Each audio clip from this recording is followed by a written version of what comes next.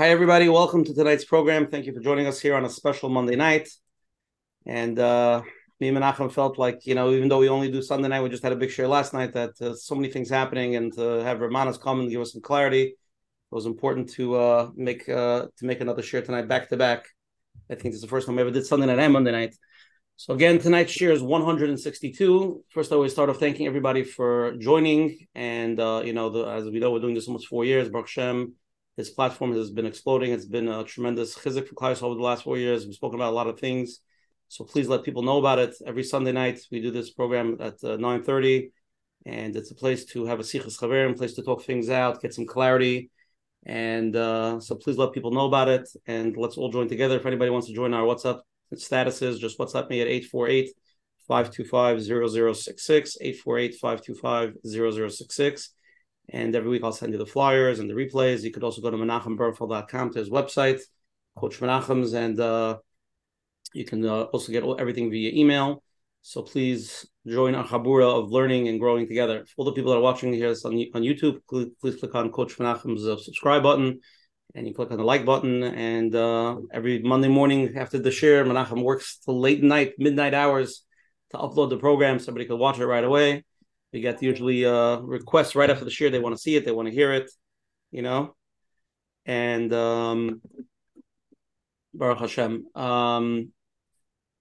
First, thank you to all the advertising sponsors, the Lakewood Scoop, Eli and Ariel from 5 Town Central, Chayla Kaufman from JCN.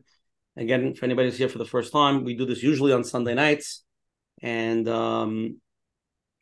every Sunday night at 9:30, we have different shiurim, different topics, different therapists. Last night, we had a lawyer. So we really try to cover ground and bring the best of the best. And now that we're dealing with a very, I would say, crucial time in the world and Klal Yisrael, Rabbi Manas is always here to really help us get clarity and some hadracha. So Baruch Hashem, he was masking to come on tonight. They work the schedule, so please join. And next week we're going to have an amazing share with Rabbi David Sutton. He's the author. He wrote the Beis HaLevi in English and Art Scroll. It's actually one of the best-selling Art Scroll Svarim today. And the title is Mastering Tranquility: The Insights from the Teaching of Yosef Dov Soloveitchik, Rosh Hashiva of Volozhin, exploring B'tachin through the eyes, through the wisdom of the Beis HaLevi's teaching. We're going to be going through the Beis HaLevi in Amud B'tachin. So if anybody wants to join, it should be a very Torah program. Please join us. And again, thank you for joining. Tonight's show, we have the chus and honor of having Rabbi Friedman, who's been here many times. We had a few big share in Rabbi. If you remember, one on anxiety, and then we did one on parenting adult children. Baruch Hashem, they were all were famous, and they went around a lot, and hopefully tonight will be the same thing. We're going to turn to Coach Menachem first for an opening, and also for a gematria for tonight's share for 162. Okay, so I do want to welcome everyone. We are here on a Monday night, and welcome back, everyone. And we'll start with the gematria. Our Noach left us with the gematria 162. It is gematria Hashem Hamlucha. Hopefully tonight, Mitzvah, we will get some clarity. The program tonight will, it's going to help us, which we're seeing in the world. Slowly, we're getting some clarity to see Hashem runs the world, and we all try to connect everybody in their own way. So, yeah, we're in a situation where everybody is looking for clarity. Many people have questions. We want answers. To be with questions without answers is hard to sit with. Whether it's this is Melchemes Goy Gemogoy, everybody wants to know, what does it mean? There's fear of the unknown, anxiety, and we don't know how to connect. Even though Baruch Hashem, we see Klal Yisrael is uniting, and it's really unbelievable, the stories out there. And I always try to say, there are so many nisim in this war. I don't know if you watch the news, if you don't watch, wherever you are, you can see horrible stuff, or you can actually listen to so many nisim. It's really, really unbelievable to see how Hashem really takes care of Klal Yisrael. And hopefully we'll see more and only nisim. It is hard, Sometimes we see things we don't like, and we don't know how to deal with it, and we don't know what to do. But we're trying to focus on that, on those mitzvahs, on the things that will mechazik ourselves, on the learning, on getting together, on chesed, all of that. Hopefully, this is what Hashem wants from us, but we still don't know. So I want to thank Rabbi Manas for coming tonight, helping us just to clarify. We can ask all our questions. and together get the chizik. I know some people would love to have this program every night, get together, have chizik. What are we doing? Where's this going? What's going to happen now? People don't know where to hold on to. But we have to hold on to Hashem and to His Torah and mitzvahs. And hopefully tonight we'll get some adracha with that. Thank you so much. You have to unmute. Oshi, unmute.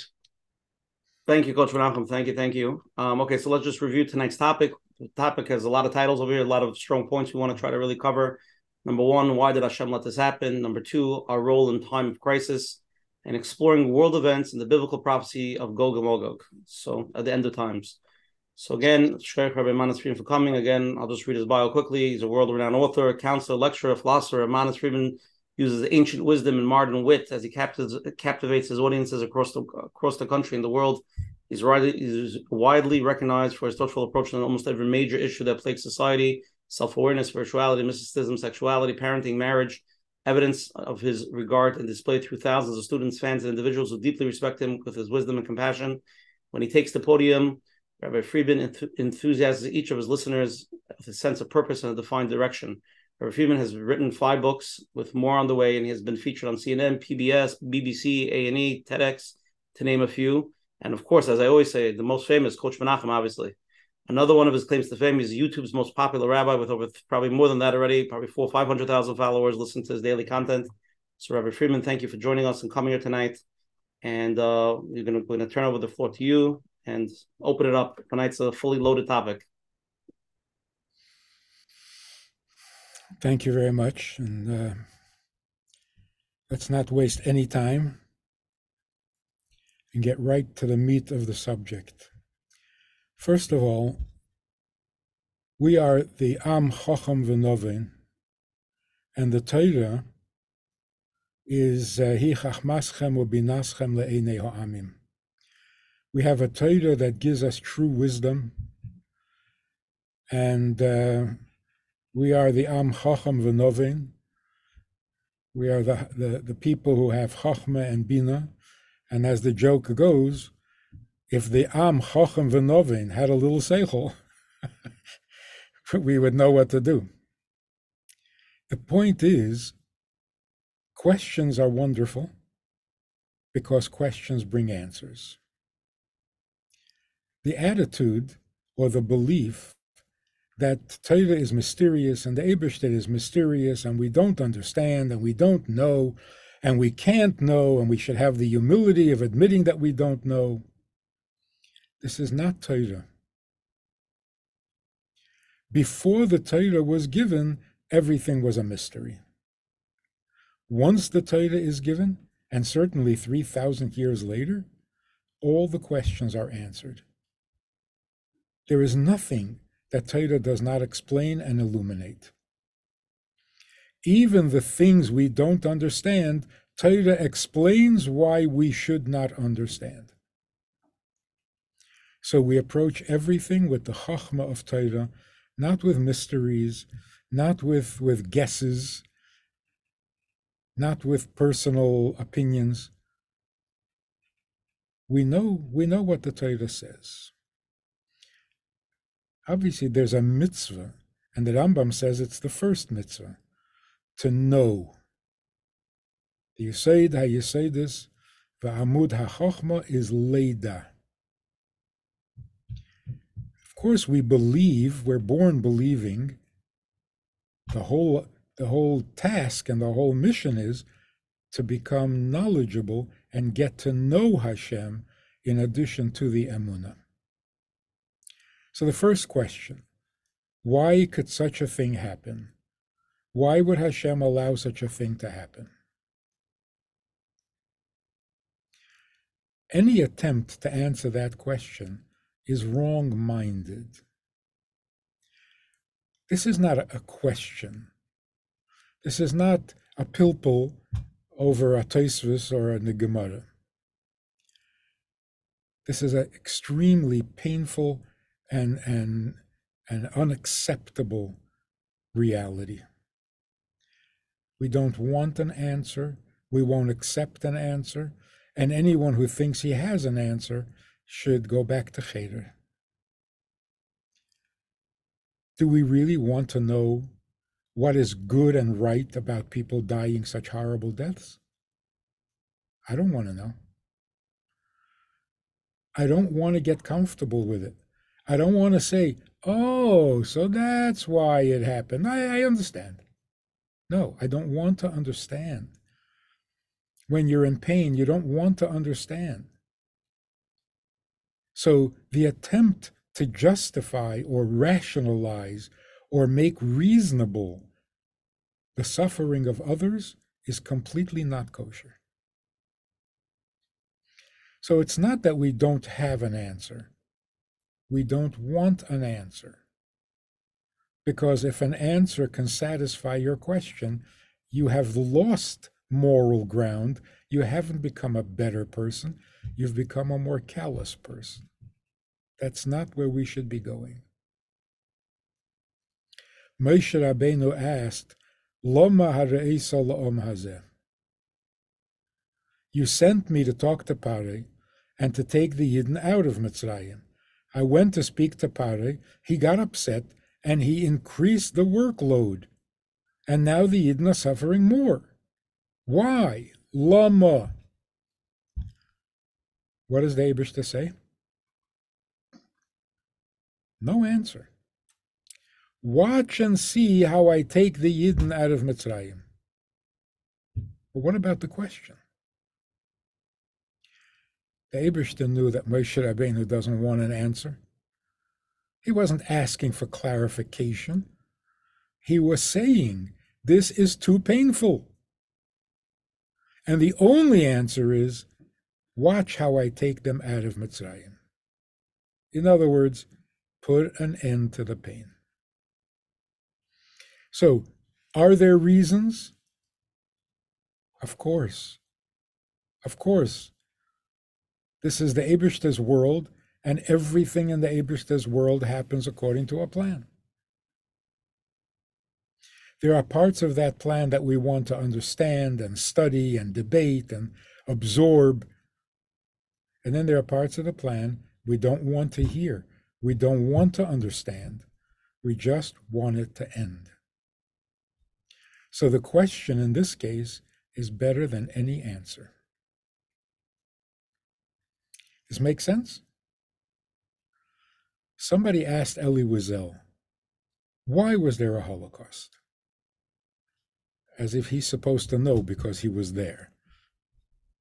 So usually when they ask him this question, he says, why do you expect me to know? But one time he answered differently and it was brilliant. Somebody asked him, why was there a Holocaust? And he said, I'm sorry, but I'm not at liberty to tell you. The man said, you know why, but you won't tell me? He says, that's right.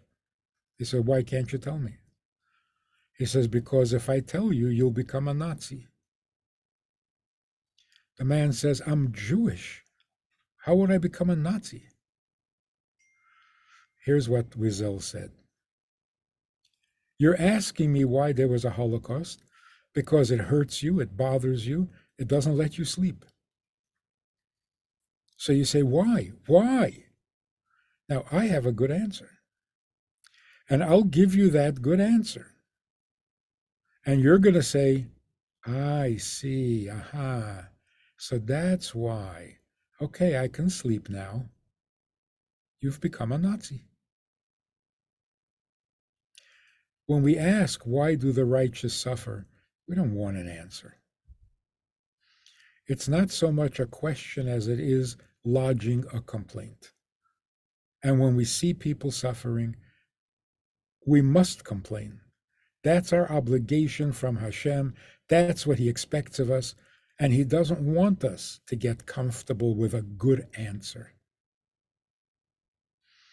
The only good answer for 6 million Jews dying is that the 6 million Jews come back. That would be a good answer. Anything else I don't want to hear.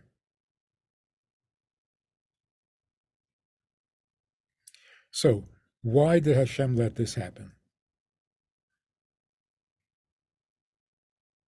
Even if there's a good answer, it will never be good enough. We should never become callous to where a good answer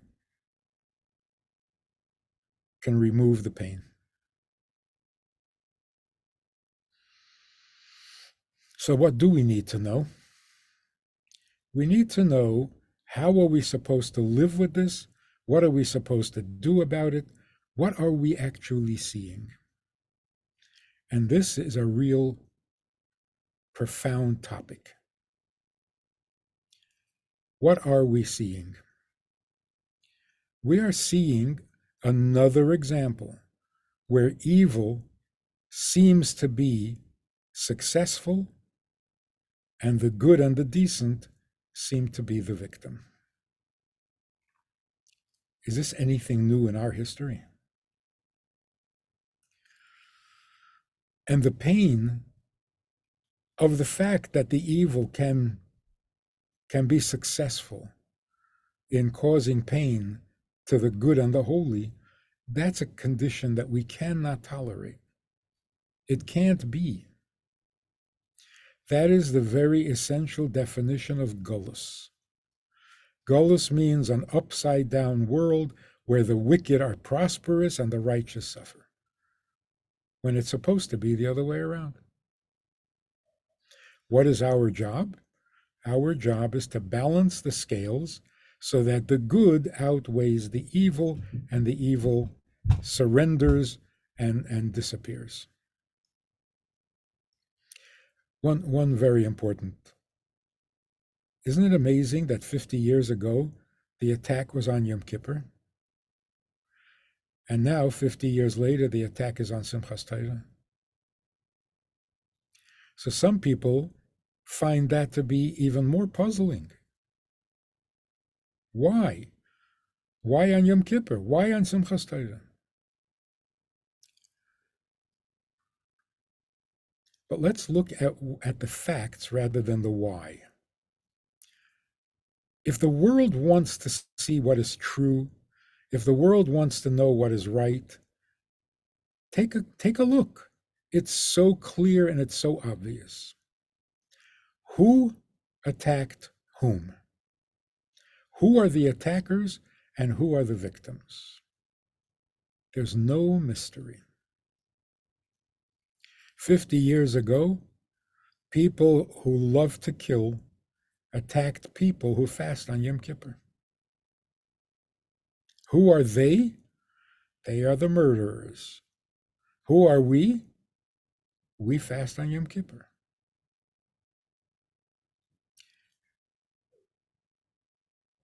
A couple of weeks ago, there was another attack. Who are the attackers? People who have pleasure from killing and from seeing blood and from torturing. Sadistic people. Who did they attack? People who dance on Simchas Torah. It's so clear. So ask a simple question. The fact that they succeeded and they take that as a sign that they are right, that they are the righteous ones, and that God is on their side. What's the proof? They were successful. How foolish is that? How ridiculously absurd. Success means God likes you. If you succeed at being evil, it means you're good. How twisted can you get? Success is worthy and positive if you succeed at something worthy and positive. If you succeed at being evil, you're just evil. So it's totally absurd to say, oh, I guess they must be right because they're successful. They're successfully evil means they're very evil. It's also ridiculous to say, since we were victimized and we suffer terrible loss, that proves that we are wrong and that God is not on our side. How absurd is that? So the first thing is, we are very pained. We are very grieved But are we embarrassed? Do we feel guilty? Why? The opposite. They are bloodthirsty animals, and we dance on Simchas Torah. Shame on them, not on us. We need to know that, we need to feel that, and we need to express that. We are not the ones in trouble. We're in pain. They are in trouble. Who is they? Here's another important thing. Way too focused on a group of people called Hamas. We would like to think that they are the only depraved people in the Middle East. They're the only depraved people in a decent world. We can't be that naive. People who are so cold-bloodedly evil is nothing new. What did the Babylonians do when they destroyed the Beis Hamikdash? They killed babies. We read about it in Tehillim. Al Nar es Bavel. What did the Romans do when they defeated the Babylonians? They killed their babies.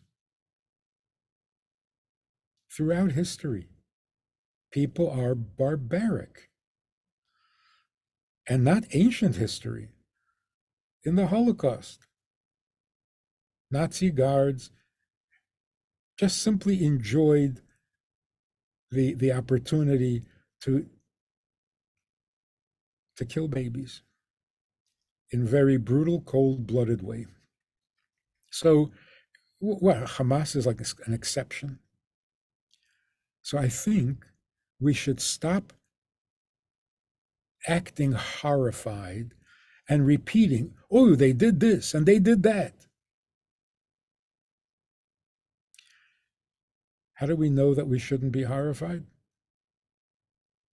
Because on every university campus, all over the world, college students, professors, the educated masses don't see anything wrong with what happened. It's not Hamas. It's a world that for 3,000 years since the Torah was given, haven't learned a thing, have not become better, have not become decent, have not outgrown their barbaric impulses. It's very sad.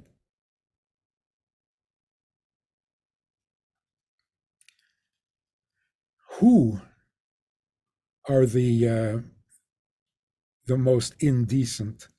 Who are the cruelest? So we learned a lesson from Germany. Germany was a very sophisticated country. Great art, great music, great philosophers, great education, very cultured people, and not a drop of decency. When it comes to morality, they're brain dead. Not despite their education,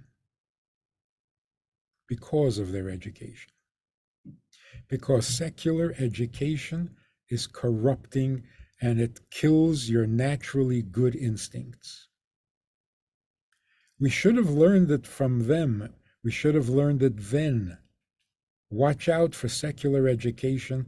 It does not produce good people. It never has.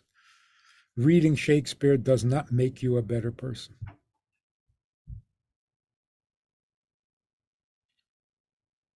The one thing that was different then is that Nazis didn't do what they did in the name of God. There wasn't that element of blasphemy because they weren't religious. Now we have the exact same evil, the exact same depravity by educated people who are also religious. And they mention God as they go about slaughtering people. This is worse. So, two things that keep people corrupted: distorted religion and higher education. How shocking is that? The masses, certainly in America, are all for Israel. 87%. So it's a little minority that are very vocal, very vile, and control the headlines.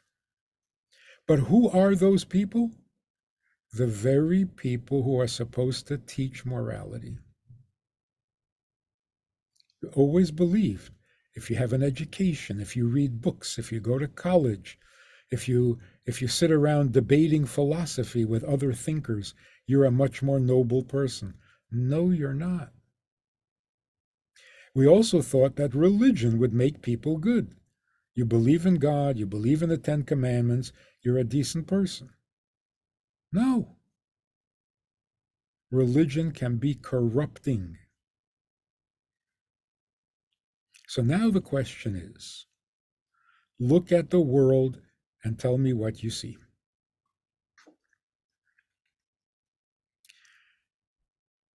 You're looking at a world that has no access to morality.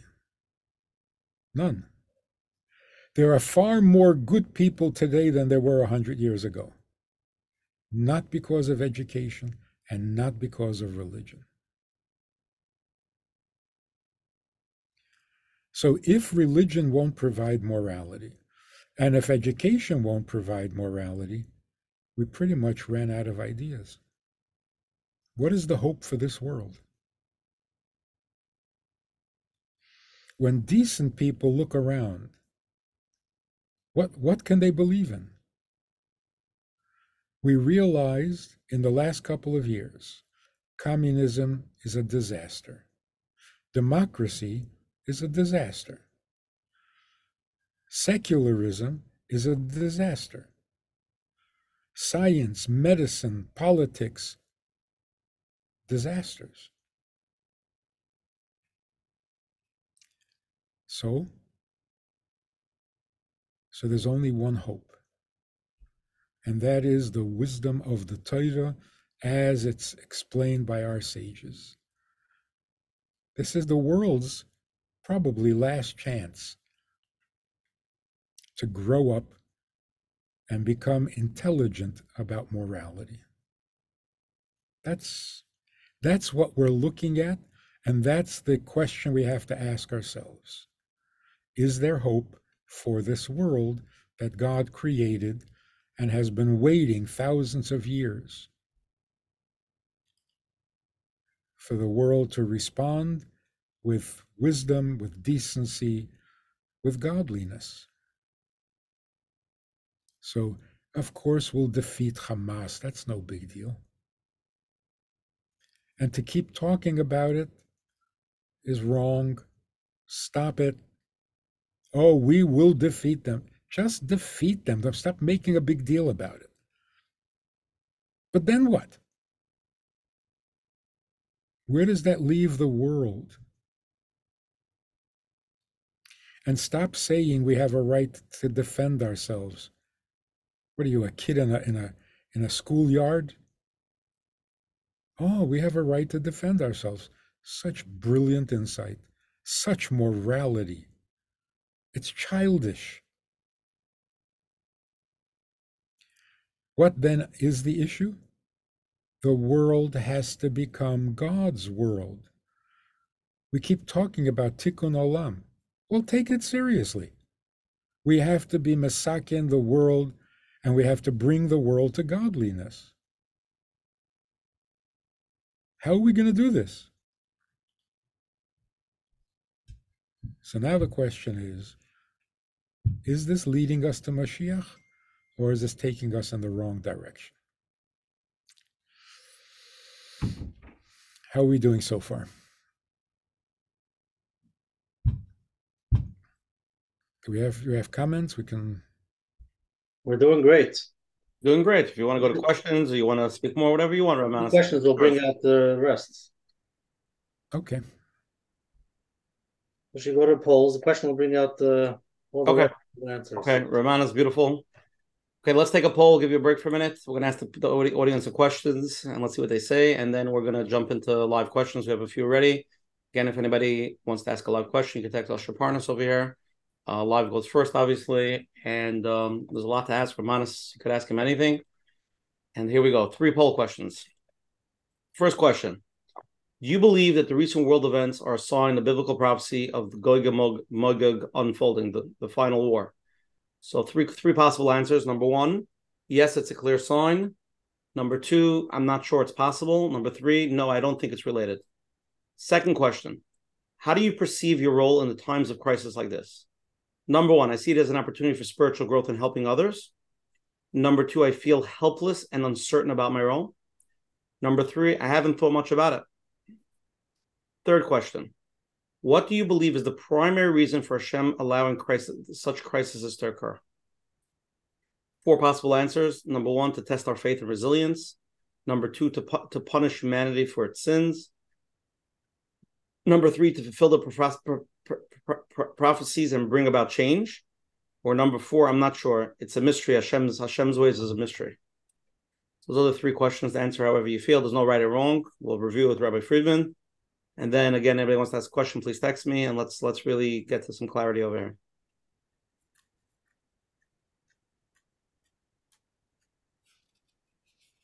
Put another 5 seconds.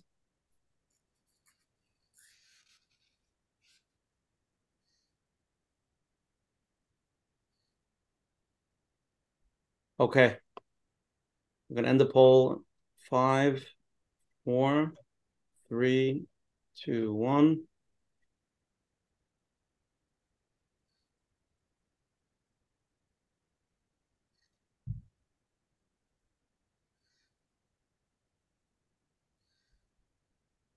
Okay. Let's share the results. This is what everybody said, Rabbi Friedman. Let's go through it one by one. Do you believe that the recent world events is a sign of the biblical prophecy of Gog and Magog unfolding? So 36% of people say yes, I think it's a clear sign. 60% of people say I'm not sure it's possible, and 4% no, I don't think it's related. Rabbi Friedman, anything to say on that poll? I don't know what the war of Gog and Magog is, so guessing is not a good idea. Maybe Gog and Magog already happened in World War I, World War II. Maybe it happened in the 6-Day War. Maybe it happened in the Yom Kippur War. It's not the really important question. The really important question is, are we getting closer to Mashiach? You want to call it Gog and Magog, whatever, Goggle Muggle, whatever. Are we getting closer to Mashiach? And what do we do to get closer to Mashiach? So we're not looking for the Mozim and hidden Medrashim. We're looking for a plan. Let's go to the second question. How do you perceive your role in the times of Christ like this? Very shocking. 85% of people say it's an opportunity for spiritual growth and helping others. 14% feel helpless and uncertain about their role. 1% haven't thought about it much. So Rabbi Friedman, seems like most people feel it's a time to really grow spiritually and to be there for others. Absolutely. And the third question, what do you believe is the primary reason for Hashem allowing such crises to occur? 26% of people feel it's to test our faith and resilience. 5% to punish humanity for its sins. 29% to fulfill prophecies and bring about change. And 40% of people, most people say, I'm not sure, it's a mystery, it's Hashem's ways. Like a little bit like you said in the beginning. It is a mystery. But the other answers are not only insufficient, they're actually a little bit cruel. Is Hashem testing our faith? Can you think of anything more cruel than that? He puts us through horrendous, I'm not even going to go over it again. All of that is just to test our faith. That is so cruel. How can you believe that? How can you think that of Hashem?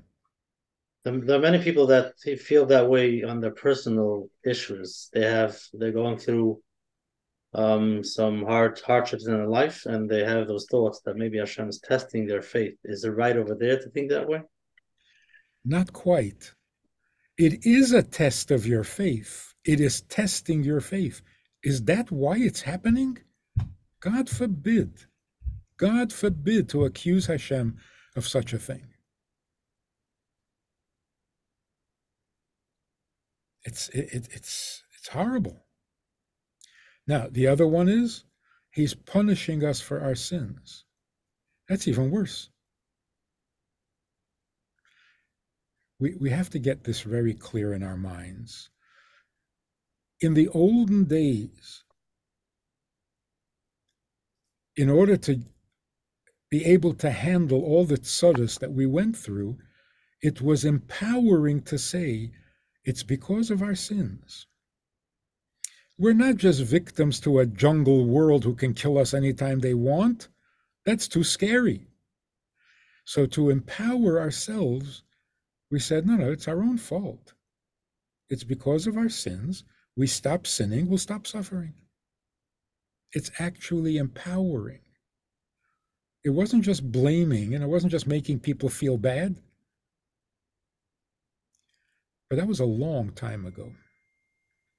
Today, to suggest that Hashem is disappointed with us, angry at us, and needs to punish us for our sins, after 3,000 years of not hearing from him, after 2,000 years of Golus, he's angry at us? He really is surprised that we're not as knowledgeable in Torah, not as holy, not as devoted. He didn't expect this? What are you saying about the Eibishter? You're saying he puts us through the most impossible, inhumane history and then blames us that we don't know what Shabbos is? That we don't know what Heilig means? Yeah, we don't know. How are we supposed to know? To say that the Eibishter is disappointed in Yidden, it's absurd. It's not possible. We are incredibly devoted. Even someone who knows nothing about Torah, who knows nothing about Kedusha, but he tells his children, no, we're Jewish. He's a hero. He's bigger than life. By our standards today, the man is a tzaddik. So to say that this happened because we are bad, you have to be so cruel and such a heart of stone. How could you say that? As long as we're on that subject. People believe, educated people, knowledgeable people, believe that essentially Hashem doesn't need our mitzvahs, Hashem doesn't need us, Hashem doesn't need the creation, Hashem doesn't need anything. And they have psukim, and they have rayas, and they have all sorts of things to back up that argument. It is totally, totally wrong. And I've been arguing about this for years, but more recently, after this event, there was this rabbi who I was talking to, and he is so shaken, he's so traumatized. He says, why? Why could this happen? Why should this happen? Why did Hashem let it happen? Why did he let those people die? I said, because he doesn't need them. He went furious. He says, how can you talk like that? How can you say a thing like that? I said, I'm just quoting you. We have to sober up from all of this. To say Hashem is not devastated far more than we are devastated? He is less sensitive to Jewish suffering than we are? What are you doing to Hashem? What are you making him into? And then he tells you to love him with all your heart, with all your soul, with all your might. Is this the most absurd thing you've ever heard?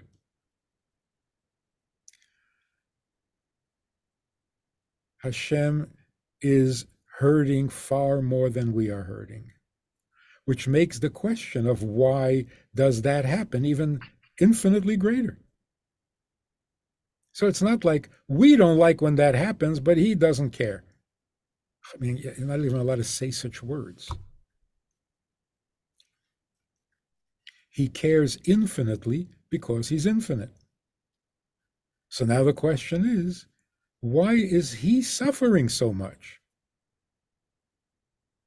And if he is suffering from this, this must be so awesome. It must be so indescribably important.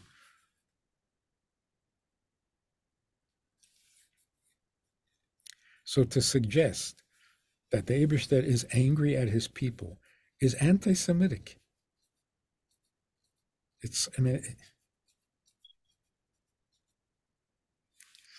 So no, it is not punishment. And the Eibishter doesn't make you suffer just to get your attention. Stop making him out to be a Cossack. Everybody's throwing their questions, but he's the one who did it.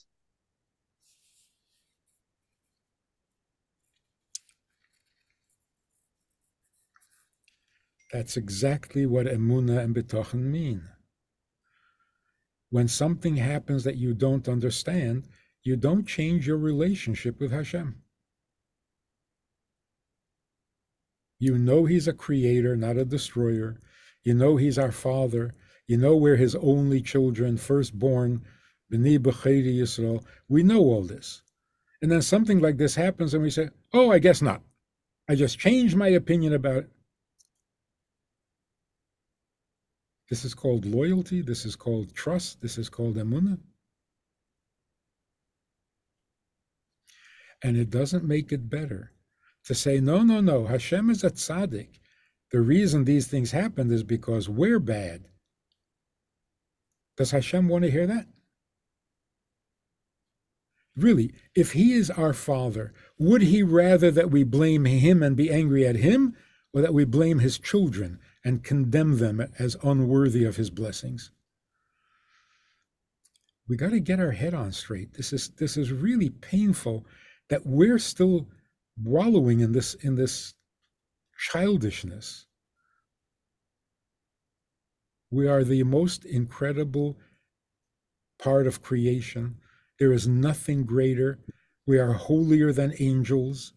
We are closer to Hashem than the highest of angels. Why do we forget these things? And that's what we should tell the world, by the way. Not we have a right to defend ourselves. We are the chosen people. You have no business starting up with the chosen people. And we're not any less chosen because you can kill us. We're more chosen.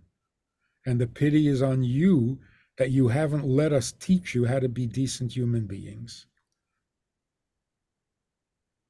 Eibishter is not on our side.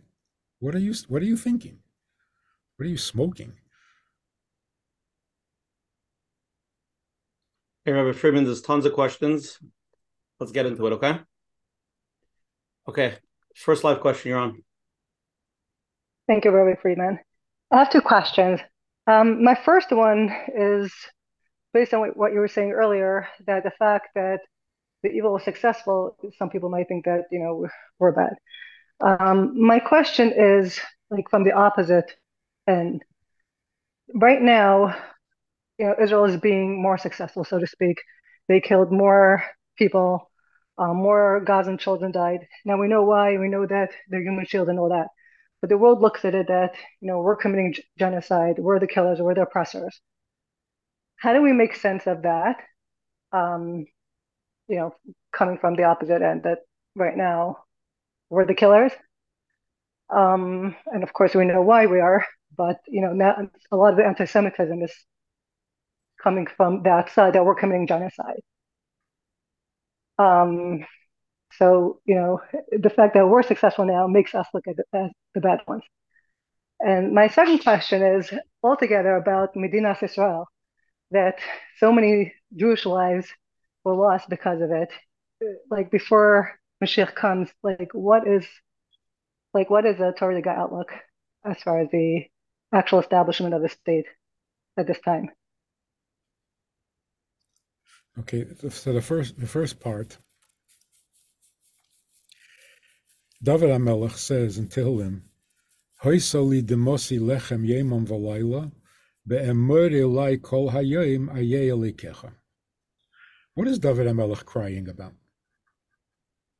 That nobody likes him, that Shaul is out to kill him, that his own son is rebelling against him. He's not complaining about any of this. He is complaining, why does the world still not know who the Eibishter is? Why are they still asking Ayeh Elikecha? How long will godliness be concealed? How long will the world be in darkness when it comes to the Eibishter? That's what bothered him. David HaMelech marries Bathsheba and becomes the grandfather of Moshiach. There is nothing holier in the world. And what did the people say? The people said he's committing adultery. How can you look at holiness and see ugliness? And how can you look at ugliness and think it's holy? That's what David HaMelech cries about day and night. And that's what we should be crying about. How long will the world be in darkness? How long will the world not be able to recognize the holiness that is in front of their eyes and distinguish it from the evil that is right under their nose? How can they not know that we are the chosen people? Don't they see Kedusha when they look at it? No, because godliness is still hidden. That's very painful. That the Shechina is in Golus is more painful that we are in Golus. Why do Yeah, we? no, I'm sorry. I find that is the most painful at this point. The fact that we're always misunderstood. We're always looked at the bad ones. If we're killed, oh, it's because of us. If we killed, because of us. It's like so painful to feel like. So let's You know, be intelligent about this. Not because we have to answer their questions. We've come to a point where for 70 years we've been debating and arguing, defending, bringing proofs, bringing arguments. It's too embarrassing.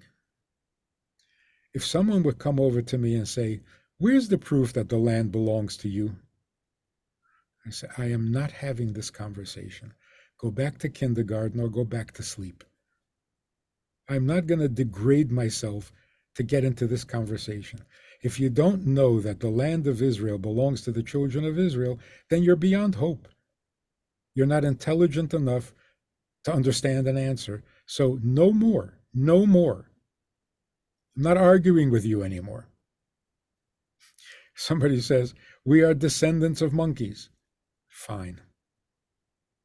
You want me to argue with you about this? No. No, you're too far gone. You don't know that Yerushalayim is the capital of Israel? Where do you live in a cave? I should prove to you or argue with you about... No more.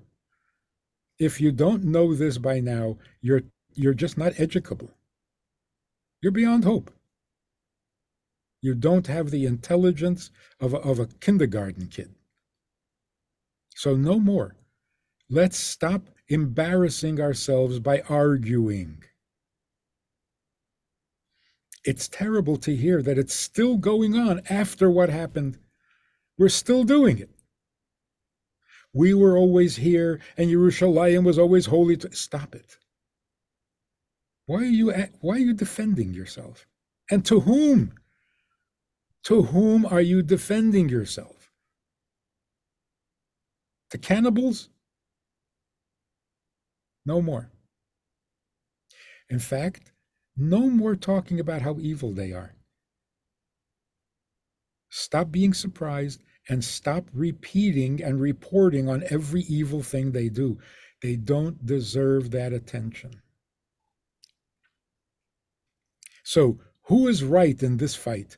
Oh no, that discussion is over. We're killing too many people. Oh, we'll make an investigation. No investigation. If you think that we're killing too many people, then go home. You're not invited to this conversation among adults. But for our own sake, we can be confused. Jews can be confused and feel guilty. So let's take a look. Just with simple Seichel Anushi, Seichel HaYosher. Number one, how many times do we have to say, defending yourself from an attacker is not becoming equal to the attacker? Let's not repeat that ever again. Number two, what is this notion of civilians that we are not supposed to be hurting? Is that a true concept? Is that a value? Is that morality? Let's take a look. We should not harm the civilian of our enemies. Does Torah say that? Yes, Torah says, don't harm a civilian. The practical question is, how do I know who's a civilian? The Israeli soldier is sitting there with a rifle, and he's pointing it at people, and he doesn't know who's the civilian. Any guy without an army uniform is a civilian. And if a terrorist takes off the shmata from his head, all of a sudden he's not dangerous?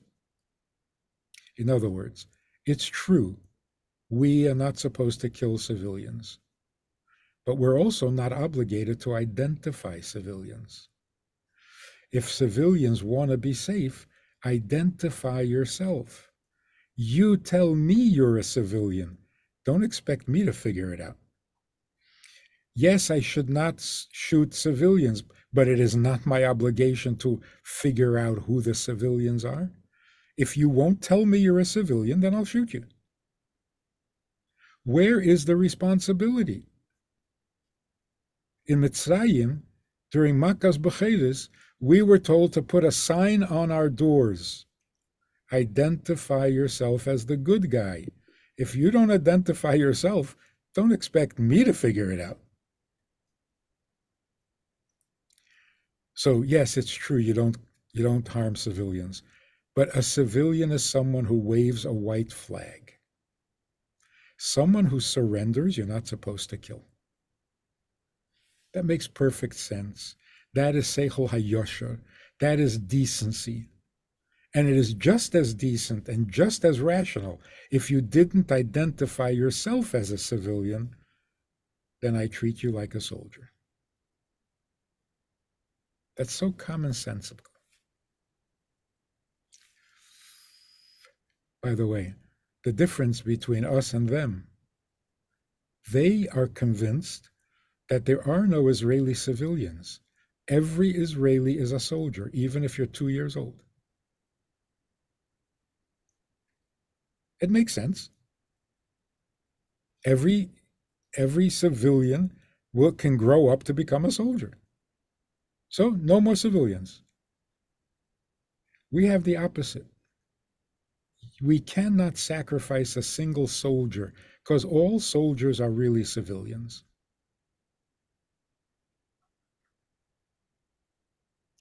That's the question of not harming civilians. Number two. Can I just ask one further question regarding this? What happens when the anti-Semitism turns into action? It's not just rhetoric. We don't answer their arguments. But once they start storming airports and they start... Yeah. But let's get finished with our own head before we get to them. The other thing about civilians, if you're a sensitive person and you really don't want to shoot civilians, and you certainly don't want to shoot children, then be careful who you shoot. But is it moral to make a statement in public to tell your enemy, I will never shoot your civilian or your children? Is that a moral thing to do? It is the height of immorality. Because look what happened. When Arabs are fighting Arabs, do either one of them use human shields? No. Because what would be the point? The only time they use human shields is when they're fighting with Israel. Because we told them that we will not shoot their civilians. So guess what they're going to do?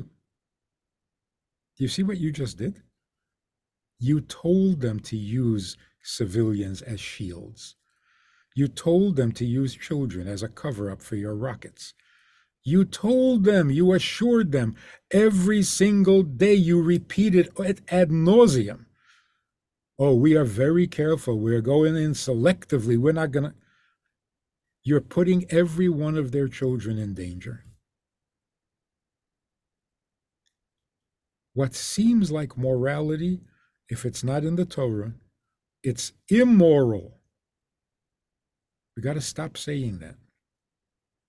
In fact, we have to tell the Arabs, there's a new sheriff in town. There's a new government. We are fanatical. We will shoot anybody, anywhere, if you don't get out of the way. Maybe they'll stop using human shields. One other subject, proportionality. There are many Jews who are very uncomfortable because we're killing too many people. It has to be proportional. In World War II, did the Allies think proportional? Was it ever even a subject? Did anybody ever use the word before? Well, actually, it's part of the Geneva Convention.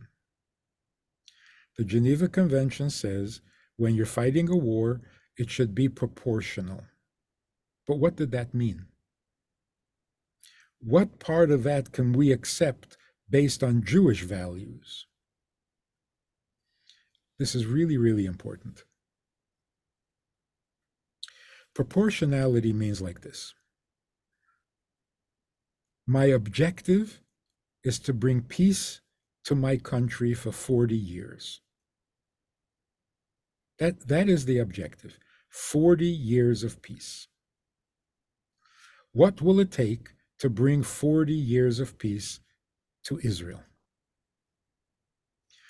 If it takes killing one Arab or one Muslim or one terrorist, then you can't kill two. If you can achieve peace by killing one person, then you have no right to kill two people. Proportionate means proportionate to the establishment of peace, proportionate to the objective of the war. The objective of the war is to discourage the enemy from attacking you again for at least 40 years. If you can achieve that by killing one person, then you are immoral if you kill two. If in order to have peace, you have to kill 10 people, then don't kill 11. If in order to have peace, you have to wipe out the whole town, then wipe out the whole town, but not two towns. So proportionality doesn't mean you shoot one, I'll shoot one. Even kids in kindergarten realize that's ridiculous. Proportionality means reach your objective and then stop. On the other hand, suppose the news comes out that so far in Gaza, the IDF has killed 20,000 people. And we go into shock. 20,000 people? Whoa, that's way too much. Let's make a ceasefire. that would be the height of immorality. Why? Because killing 20,000 people has not brought peace. So if you stop now, 20,000 people died for nothing. It's almost like saying, we can afford to destroy 20,000, but 30,000, no, that's too much. Who gives you permission to destroy 20,000 people? Unless it brings peace for 40 years. So what is this, counting individual body bags? What will it take to bring peace? Don't do more, but don't do less. If you do less, all you're doing is putting a pause on the violence. 5 years later, we'll start all over again, and another 20,000 will be killed. There's no morality in not finishing a war. None. Ceasefire. You don't have a ceasefire with people who still want to kill you. So just very simple logic. We're supposed to be smart people. How is it that for 70 years we allowed ourselves to be talked into one ceasefire after another? God gives us miracles, and he'll give us miracles again, without any doubt, without any question. But if you're given a miracle, use it to the fullest. Finish the war. Bring peace to the region. No ceasefire this time. Now, the question is, what in fact will bring peace? If we kill 1 million of them, will it make any difference? In other words, is death a deterrent for them? And if it's not, then figure out what would be. Everybody has their weak spot. What would convince them to never try to attack Israel again? What? Whatever it is, do it. And do it quickly. The most moral way to fight a war is to fight it quickly. You don't want a whole generation growing up in shelters, under sirens and knowing only war. Because now you're destroying the next generation. That's not moral. So our morality is this: fight the war to a convincing victory and do it as quickly as possible. Otherwise, it's cruel and immoral. Okay, well, let's go to the next question. We have so many questions, Rabbi Friedman. Okay, you're on.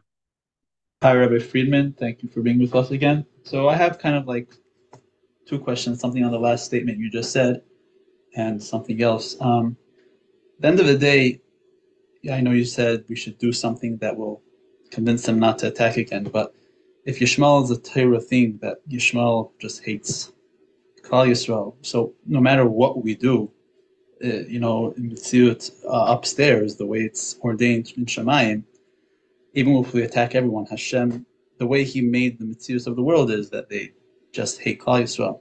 So I don't know what it doesn't mean to fully do something that they won't attack again. And secondly, my main question is, in these times, I find this challenge of balancing living a life of being grounded, not being so moving, not shaken, having myself. So I try not to listen to the news, let's say. But when I don't listen to the news, I don't know what's going on, and I can't feel for others. And also I see like people we try to think about the future. Is this World War III, like everyone said? Are we supposed to be thinking about the future or live life as if it's now, as if it's regular? I know people get their passports ready because if Mashiach comes, how are they going to go to Israel without passports? Yes, all over. How do we balance like living our regular lives, but also thinking about others? I don't care if they hate me. As much as they hate me, they have to be more afraid of me, and then they won't attack. Because as much as they hate me, they love themselves more. So I'm not asking them to stop hating us. You're entitled to hate me. You're not entitled to shoot me. So the fact that halacha that seina esav liyankiv, gesundheit hate. Sit and wallow in your hatred. But don't you dare throw a stone at an Israeli soldier. That's what we need to have. And that's just practical, that's self-defense. And that's what the Eibishter says, do not be afraid of them. Make them afraid of you.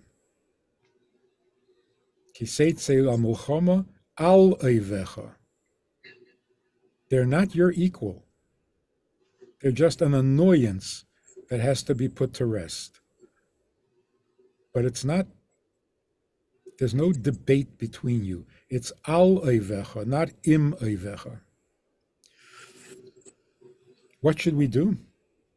We should do what we've always been doing, serving Hashem and making the world holier. Now it's even more urgent than before, but we've never been passive. And that's another thing. You believe that Mashiach is coming? Or do you believe that Mashiach will come? There's a huge difference. To believe that Mashiach will come is childish, immature, and irresponsible. Mashiach, the world is messed up. Everything is bad. Mashiach will come and he'll fix it all. That's not kosher. We never say Mashiach will come. We say Mashiach is coming. What does that mean? Every mitzvah we do brings Mashiach. It's a process that we're not only in the middle of, we're very close to the end of that process. So Mashiach is coming. Not Mashiach will come. And he's coming because of our mitzvahs, our avodah, our loyalty, our meseras nefesh. This brings and makes Mashiach happen. Now, we should do even more. We should be inspired by the realization that we are the only hope. You know, we say, Ein lonu al mi lihisho'ein elo al avinu shebashamayim. You know what Hashem is saying? I have no hope left except for my children. The rest, can't rely on them at all. So let's get busy doing what we're always supposed to do, what we've been very good at, and now we just got to put in the finishing touches. Take a Rabbi Friedman. Let's go to the next question. You're on. Hi, how are you? Thank you so much for doing this. Okay, I have a question. If Hashem wants us to be close to him and wants us to have a relationship with him and really loves us, then how does such a thing occur? Because people will get angry at him and will distance themselves from him. And then that connection and that kesher with Hashem is sort of like depleted. Like they're going to feel angry. They're going to feel Hashem, turn away from me. How does like that all tie in to having that connection and love for Hashem if this is what he is doing? It's a very good question. But two things, I don't have an answer, but there are two things we have to consider. Number one, when somebody said to me recently, why is Hashem not protecting us? Excuse me. Excuse me. How many rockets have fallen on Israel in the last 10 years? How many? 60,000? How many have they killed? Not one? What do you mean Hashem is not protecting us? Do you read the news? For all these years, rockets fall and no casualties reported. And that's not a miracle?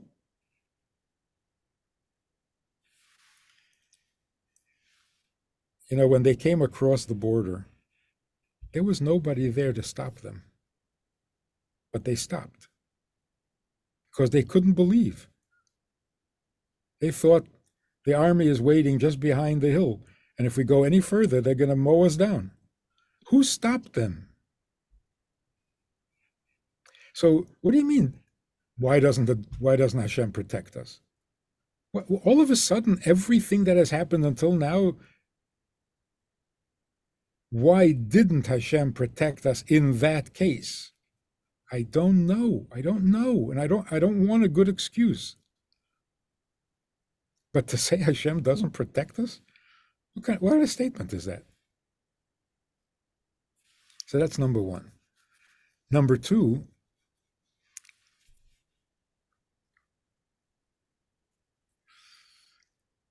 if a person is angry at Hashem, is that not a good relationship? I'll tell you, it'll lighten up the mood a little bit. I'll tell you an interesting story. I think it was Rabbi Steinsaltz. I'm not sure, so I'll just call it the rabbi. There's a rabbi who gives a class in Talmud at the university in Yerushalayim, and all the professors come for 25 years. This class has been going on, and the professors just love it because the rabbi is brilliant. But there was one professor who refused to come. All his colleagues invited him, he refused to come, year after year. One time, the rabbi met this professor at some event. And the rabbi said to him, "Why don't you come to the class? In fact, this year, the class is being held in your building, right down the hall. All your colleagues come, they enjoy. Come, you'll enjoy."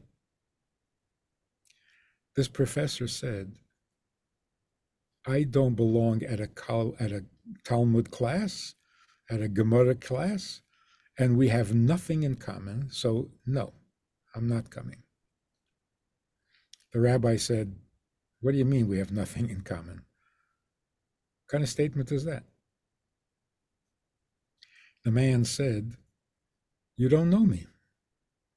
I came to Israel as a teenager from Poland after the Holocaust, and since then I eat chazer on Shabbos."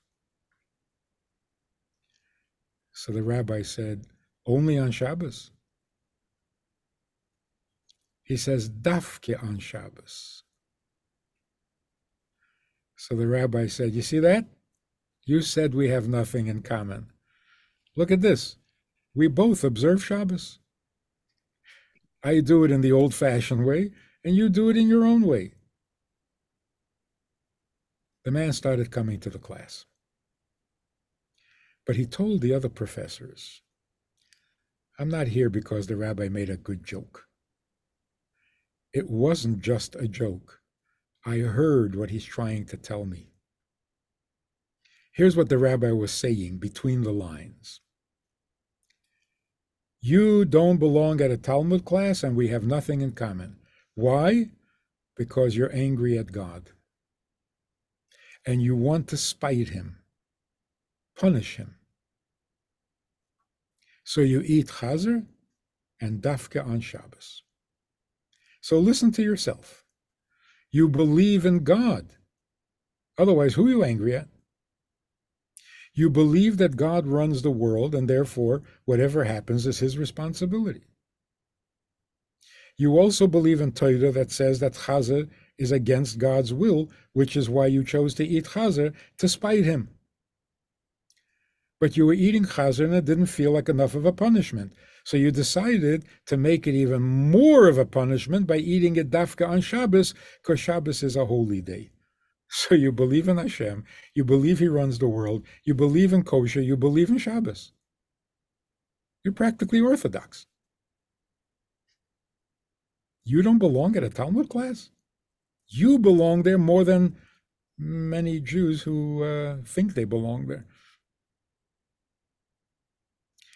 If a Jew is angry at God because of Jewish suffering, That's a good Jew. So we can't say that because of this, Jews turned away from God. They did not turn away. They can't stop thinking about God. God is so real to them, it boils their blood. That's b'chol levavecha. But the question is still a good question. Why does the Eibishter want them to be angry at him when they can also love him? But we should not think that the Eibishter is going to turn Jews away and he doesn't care. He does. Okay. Thank you. Thank you so much. Rabbi Friedman, let's go to the next question. You're on. Hi. Hi. Yeah, thank you, Rabbi Friedman. It's a bit different, this question, but it's about the kids at end of the war, like how, and you even brought the question for me more, like I get very, like how do you deal with a kid, like if I don't understand myself and they have so many questions, and I feel bad when they're in pain about it or they get anxiety about it, like how do you deal with it? And then I heard you say that Hashem is in even more pain. So then I've like felt even more bad that we need to feel bad for Hashem? How do we relate to that? Yes, you see, Avraham served God with Ava. Avraham Eihavi. Yitzchak served God with Pachad. Pachad Yitzchak. Yaakov served God with Rachmanis. What does it mean to have Rachmanis on the Eibishter? The Eibishter has a purpose. The Eibishter has a kavanah. The Eibishter wants the world a certain way. And it's taking long. It's taking too long. The Noda B'Yehuda writes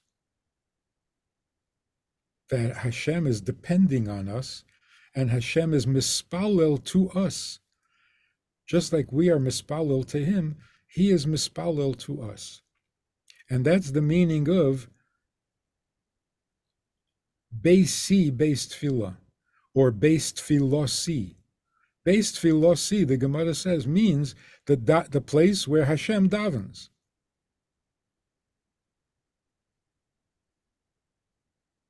So the Noda B'Yehuda says, to whom does he daven? And the answer is to Yidden. Where do you see this? And this is really beautiful. It's a sensitive perception. The pasuk says, "Mo Hashem elekecha sheyel me'imach ki im liyira oisei." What does Hashem ask of you other than to serve him? Hashem asks of you. Shouldn't it say Hashem demands of you? Hashem is shoyel me'imach. That's called a tefillah.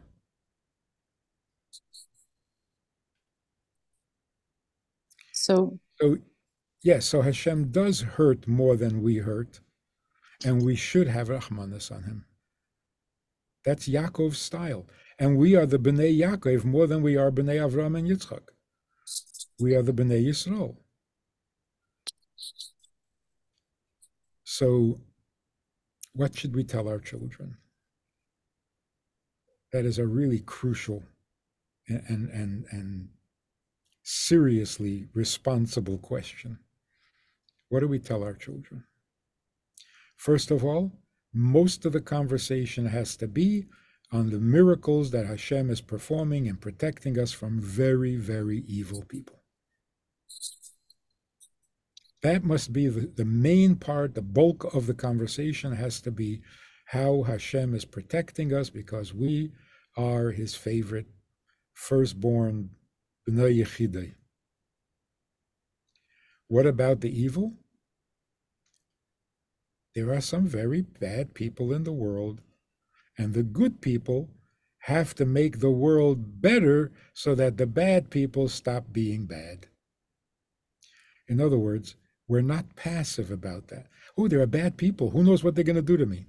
No, there are bad people, and we have to outweigh them and bring the bad people to become good. You don't have to mention that if they don't become good, we have to shoot them. Can I ask a follow-up on that? Sure.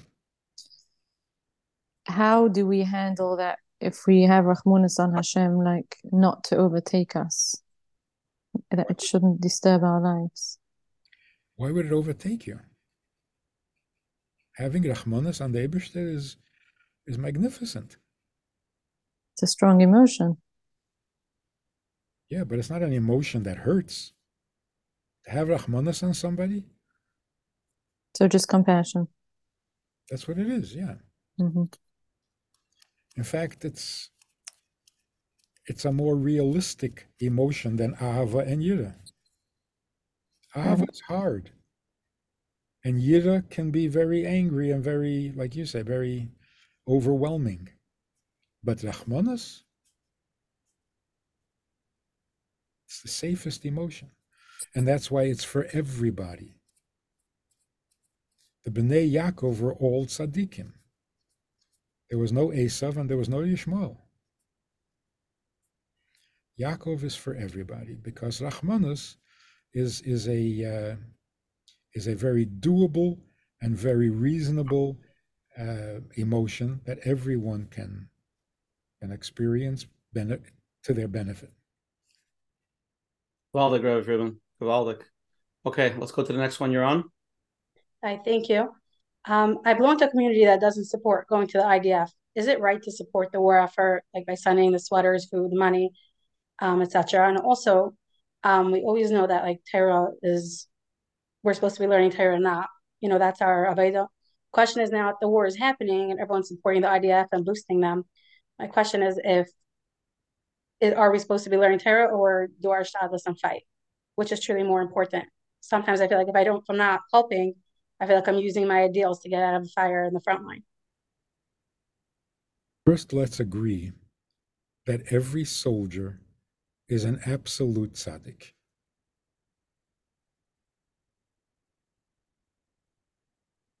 No? He's putting his life in danger to protect the Eibishter's people. Can you get holier than that? One of the amazing positive things is you're hearing Rabbanim in Eretz Yisrael who always felt completely estranged from the government, from the people, from the soldiers. And to them, the soldier was like an ugly creature and you don't want to have anything to do with them. That has changed so dramatically. All of a sudden, to every Jew in Israel, the soldiers are the holiest of the holy. And everyone is davening for them and everyone is doing whatever they can to support them, even barbecues. It's so nice to see that. Finally, after all these years, we are Am Echad. So let's agree that any kid who puts on a uniform is from the Milchemes Beis David. David HaMelech made an army and went to war. All those people could have been sitting and learning or saying Tehillim. David HaMelech said, no, close the Tehillim and come fight for the Eibishter's people. Fight for the Eibishter. Like Goliath. The worst part about Goliath, was that he was making fun of the Eibishter. So that is a given. Every soldier is the most precious of the precious.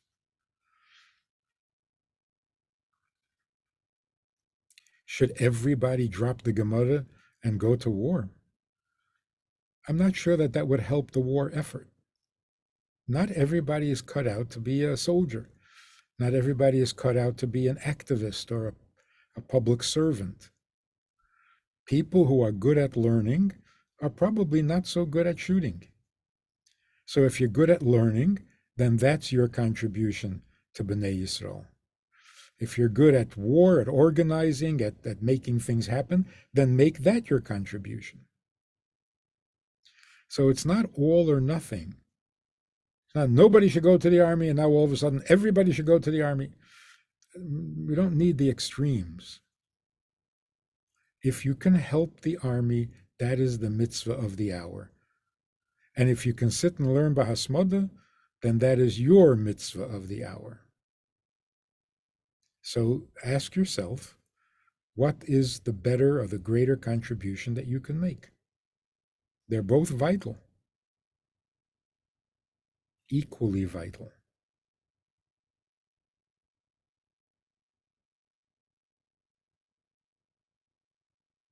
Okay, here's a question that somebody sent in.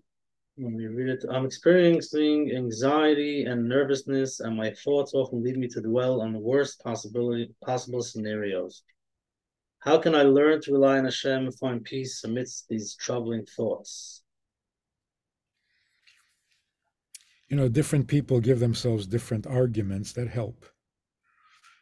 The Abish that protected us for 3,300 years, all of a sudden he's going to quit? Why in the world would he do that? People think back to times where they don't like to think back.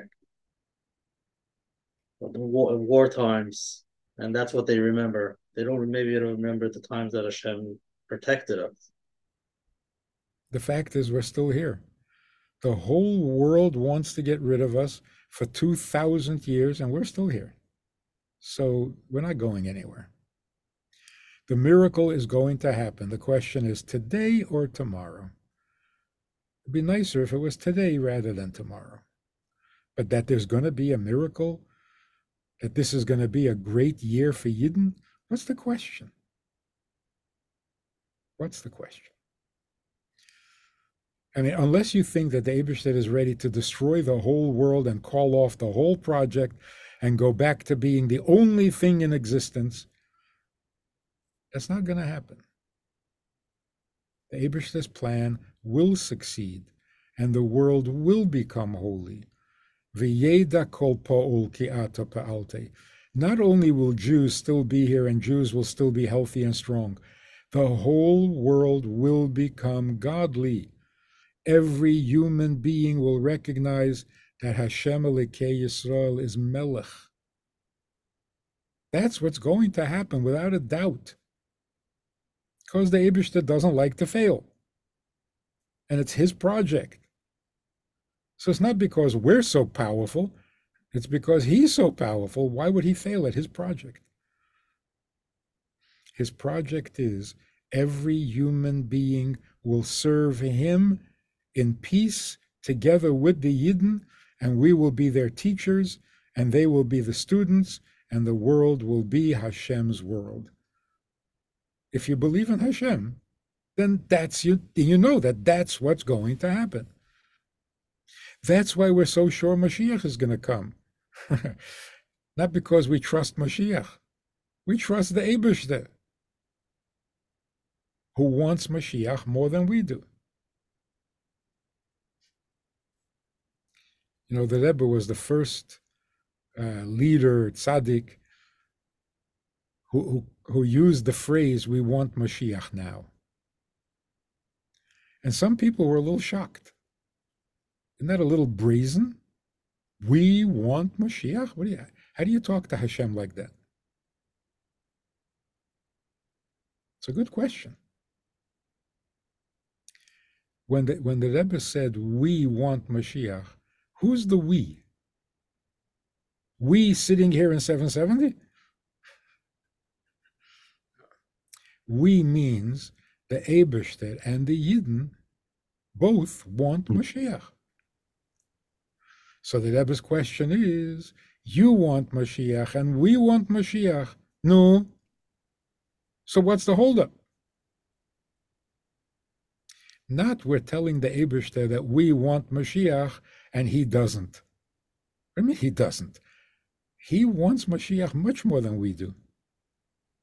You know, we'll be content if we can just have a nice neighborhood where people leave us alone. We'll be happy. The Eibishter won't. So we want Mashiach. And it's a total mystery. Why is he not here? Is there something the world needs to learn before they're ready for Mashiach? Well, they just learned it last week. So is this bringing us closer to Mashiach? Incredibly so.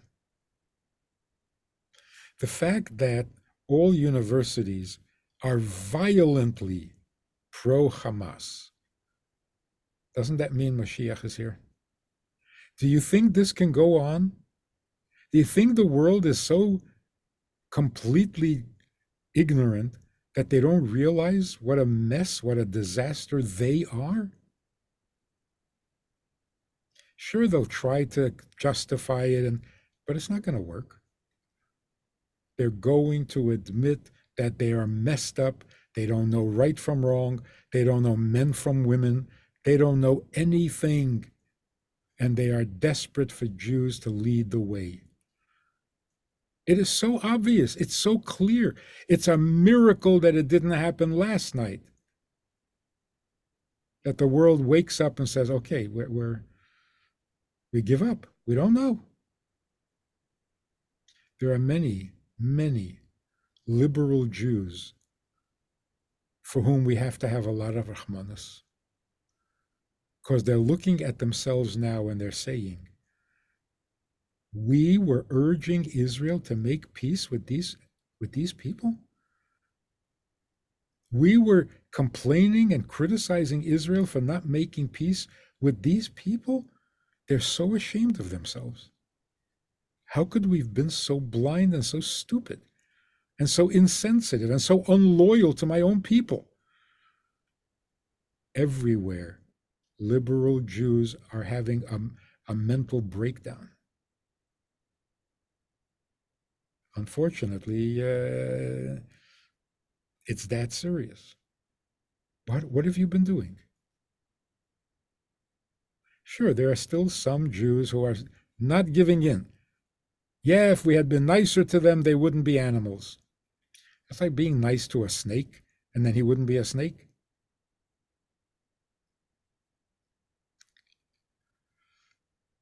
No. Okay, let's go to the next live question, Rabbi Friedman. Okay, you're on. First of all, thank you, Rabbi, for giving these words of chizuk. At the end of your earlier presentation, you mentioned that what are we supposed to do now? I don't know if that was rhetorical or if you have an answer to that. What are we supposed to do now? We're supposed to become so proud of our Jewishness. 2,000 years of abuse can do a lot of damage to people's self-image. We are very damaged. Let's not kid ourselves. We can't come through 2,000 years of abuse and be healthy. It's not possible. We have a very serious inferiority complex. As much as, we walk around saying, no, we have a very deep-seated inferiority complex. We have to heal.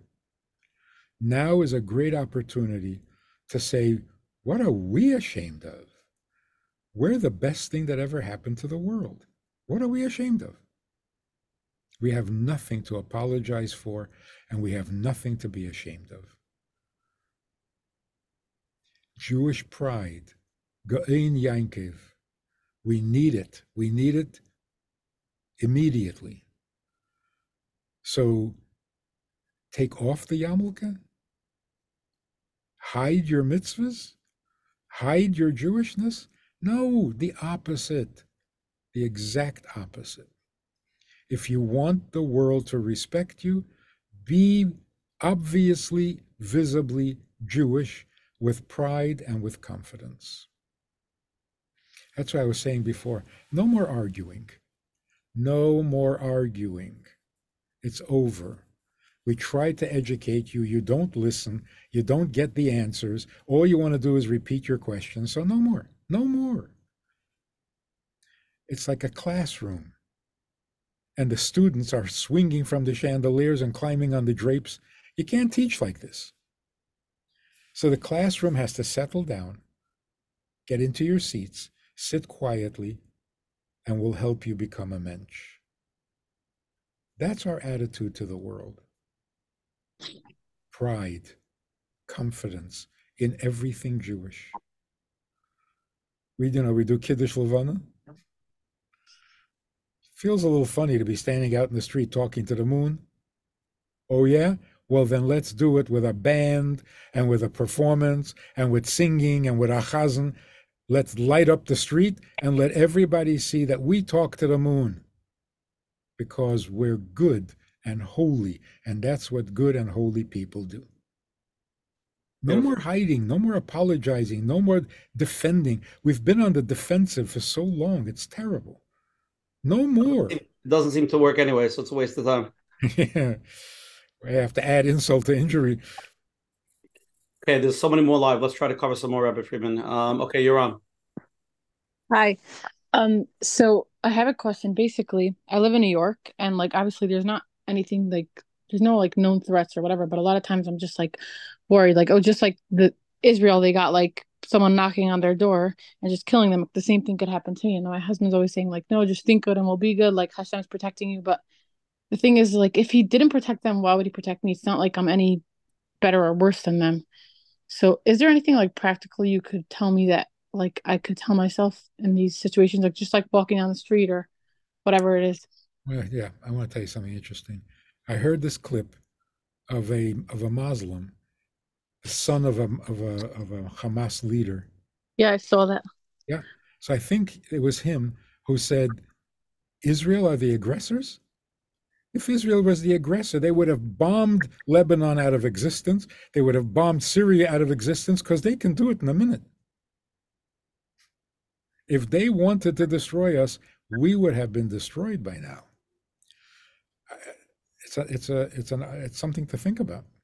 But let's apply this in reverse to the Eibishter.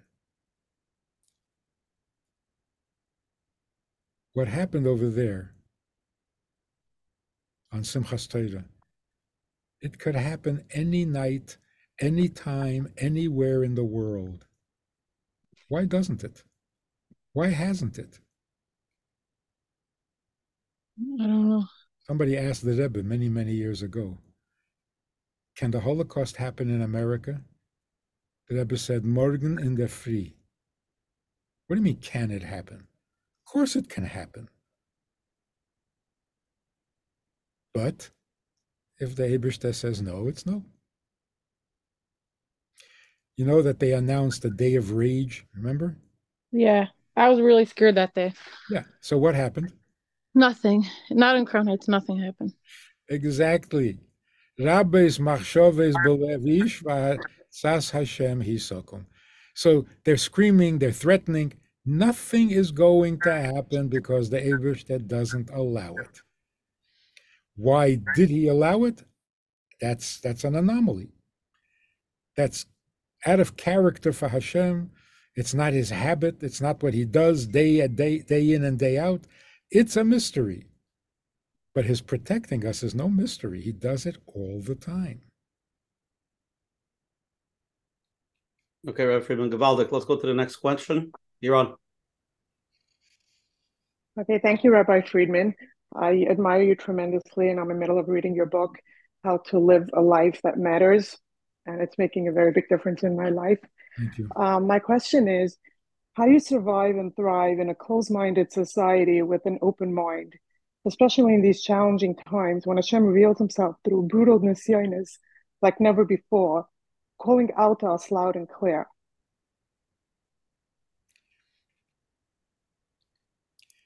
Let's be careful with the use of words. Are we going through a nisayon? A nisayon means I don't understand what's happening. This is not a nisayon.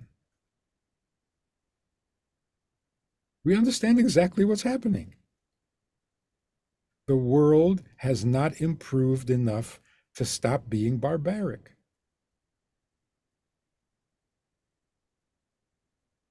It's our job to bring more godliness and more goodness to the world. Maybe they'll eventually grow up and stop being barbaric. Where's the mystery? Sure, we don't understand why 1,400 Yiddish neshamas had to go through painful. Yeah, we don't understand. But what's happening in the world? There's no mystery. In fact, it's clearer today than it ever was. Because in the past, like for example, communism presented itself like the savior of the working class. They were going to make the world better by championing the working class and giving them rights and making everybody equal comrades. We're all going to be. They were pure evil, but they presented themselves like angels, or, there were Yidden who actually said communism is Mashiach. It was that confusing. That's why so many Jews became communists. It seemed like such a moral argument, such a moral revolution. That's a Nisayan. How were we supposed to know that they would turn out to be so bad? But today we have no Nisayan. You don't know who the good guys are and who the bad guys are? They're not hiding. They have no shame.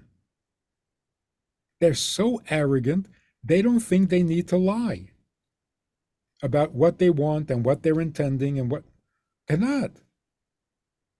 There's no Nisayan. There's just a big job to get done. So, there are things that are Nisyanis, and then there's the dirty work that we have to do to clean up a messy world. So really, there's no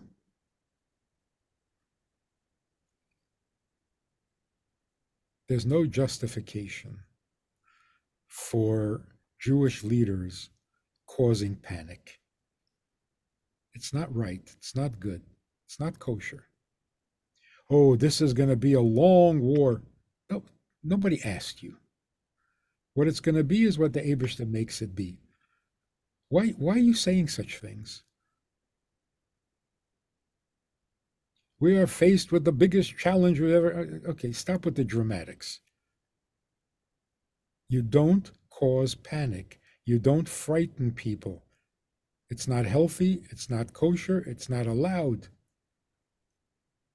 People have to feel confident. People have to feel safe. So, by Kriyas Yamsuf, the Torah says, Hashem yilochem lochem va'atem tacharishun. Two conditions. Hashem will do your fighting, but you have to be quiet. Why is that a condition? And if the Eibishter is doing miracles, shouldn't you be singing and dancing and not being quiet? I think, and you be quiet was addressed to the politicians. Be quiet. I want to add to my question. Talking about Nisyonis, we're talking about the immorality in the world and the political dynamics of the world, that there are such Nisyonis and no clarity. Not for us. We are very clear. Yes, there are some Jews marching in solidarity with the Palestinians. Yeah, they're never so far fablunget, they don't know. They don't even know what they're protesting. They really don't know. So yes, they have a Nisayan. We don't have a Nisayan. It is so clear. It is so obvious.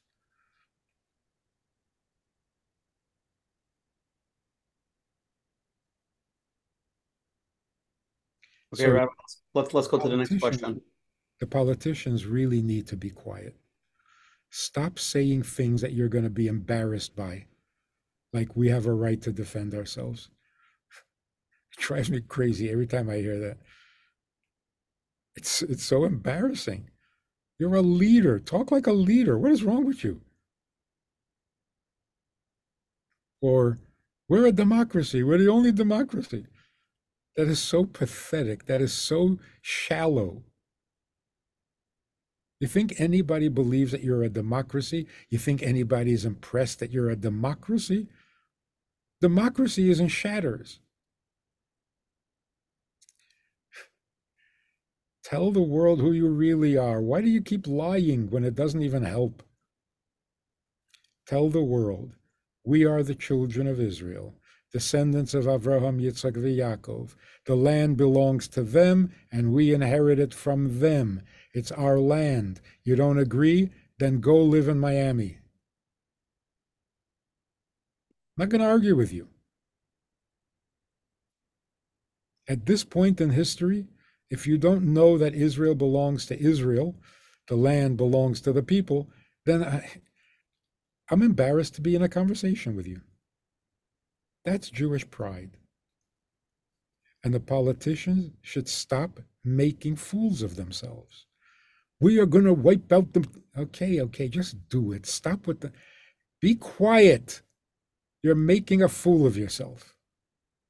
And you've been doing it for 70 years, over and over and over. The same Torah with the same words, the same...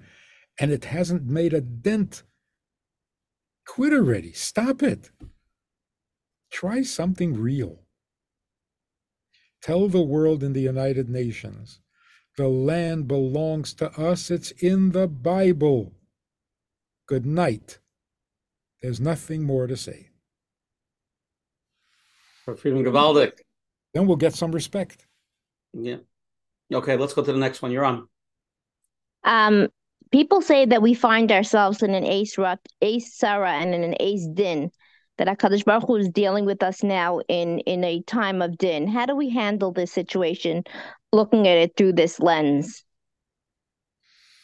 Whoever said that should do tshuva. I'm serious about this. Whoever said that needs to do tshuva, a serious tshuva. So sit and fast for 3 days. What a horrible thing to say. The whole thing started on Simchas Torah. On Simchas Torah, God is judging us. It's a time of din. What are you saying? What are you talking about? This habit of blaming ourselves, it's not good. It doesn't apply anymore. It's not true anymore. It's a chilul Hashem to say that the Eibishter is punishing us. For what? For what?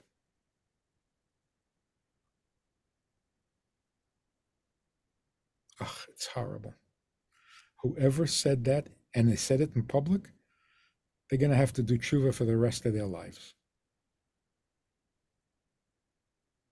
Can I continue with the question? People said, I heard one person say this, and he said it's because of all the divisiveness that was happening in Eretz Yisrael before this happened, between the Haredi and the Chiloni and all the fighting that was going on, and that could have, aroused or evoked HaKadosh Baruch Hu's wrath. I don't know. I'm saying I don't know if I should believe that, but I heard that being said. And when it's not that, it's because we talk too much Lashon Hara. And if it's not that, it's because we're not tznius enough. And if it's not that, it's because we're not keeping Shabbos. They always find a way of blaming us. It's a horrible thing for which they have to do tshuva. They really have to beg the Eibishter for forgiveness. Look, Moshe Rabbeinu said to the Eibishter, I should go tell the Yidden that the time of the Geula has come. They're not going to believe me.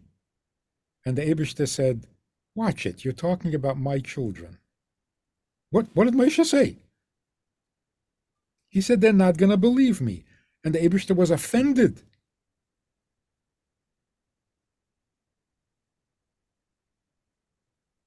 To say that the people are so bad that they deserve wrath, you're out of your mind.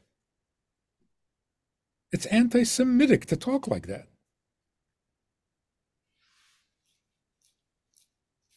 Thank you. Somebody came to the Rebbe. You can see it on a clip. It's all available. A very holy man came to the Rebbe and he said that he had been traveling recently and he sees that many Yidden are having trouble with parnasa. There's a lot of poverty in the Jewish world. And he says to the Rebbe, they're having trouble with parnasa, probably because they're not mechaven, they don't have kavana when they say in Ashrei Peseach es yodecha umasbia l'chol chayrotzen. So the Rebbe laughs, and the Rebbe says, wait a minute, I'm trying to figure out, are you for the Jews or against the Jews? You want them to have parnasa, and then you condemn them that they don't deserve parnasa because they don't have kavana. Are you for us or against us? What are you doing? How can you claim to have love of Jews and constantly condemn them as deserving of how do you, I don't understand these people.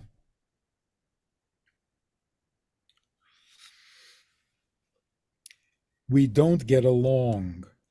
There were protests in the streets, and for that your children should be. Say it out loud. I want to hear one of these people say it out loud. What happened there on Simchas Torah is what we deserve because we don't get along. Shema Shemayim. It's scarier than what Hamas did. You're one of us. You're a Jewish leader. You learn Torah. What are you saying? A lifetime of tshuva, and hopefully that will be enough. Now, is it true that when we're divided, we are more vulnerable? Well, of course. Of course. For Friedman, somebody's writing Churban Beis Hamikdash happened because of sinas chinam. Things happen because of Yidden fighting.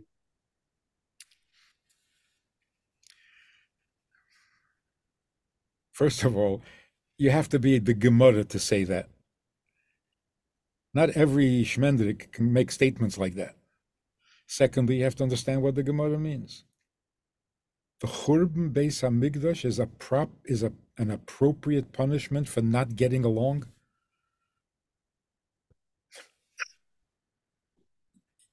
This needs a pirush.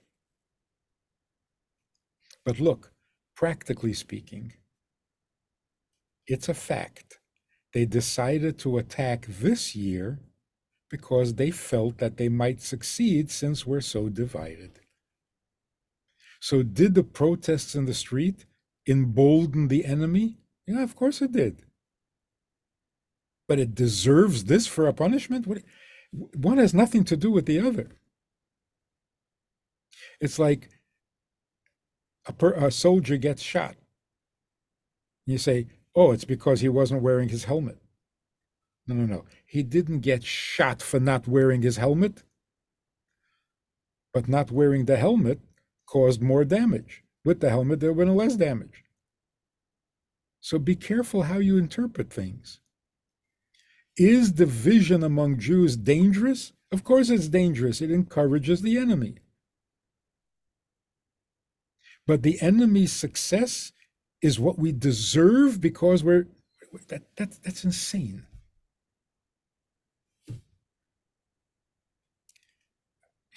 Atem tacharishon. If you don't know what you're saying, don't say anything.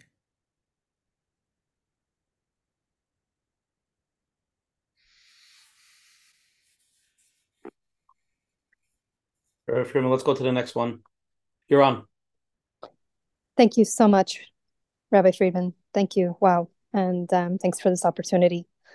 So we are not, you're there, we talked, we're not to kill a civilian if we know it's a civilian.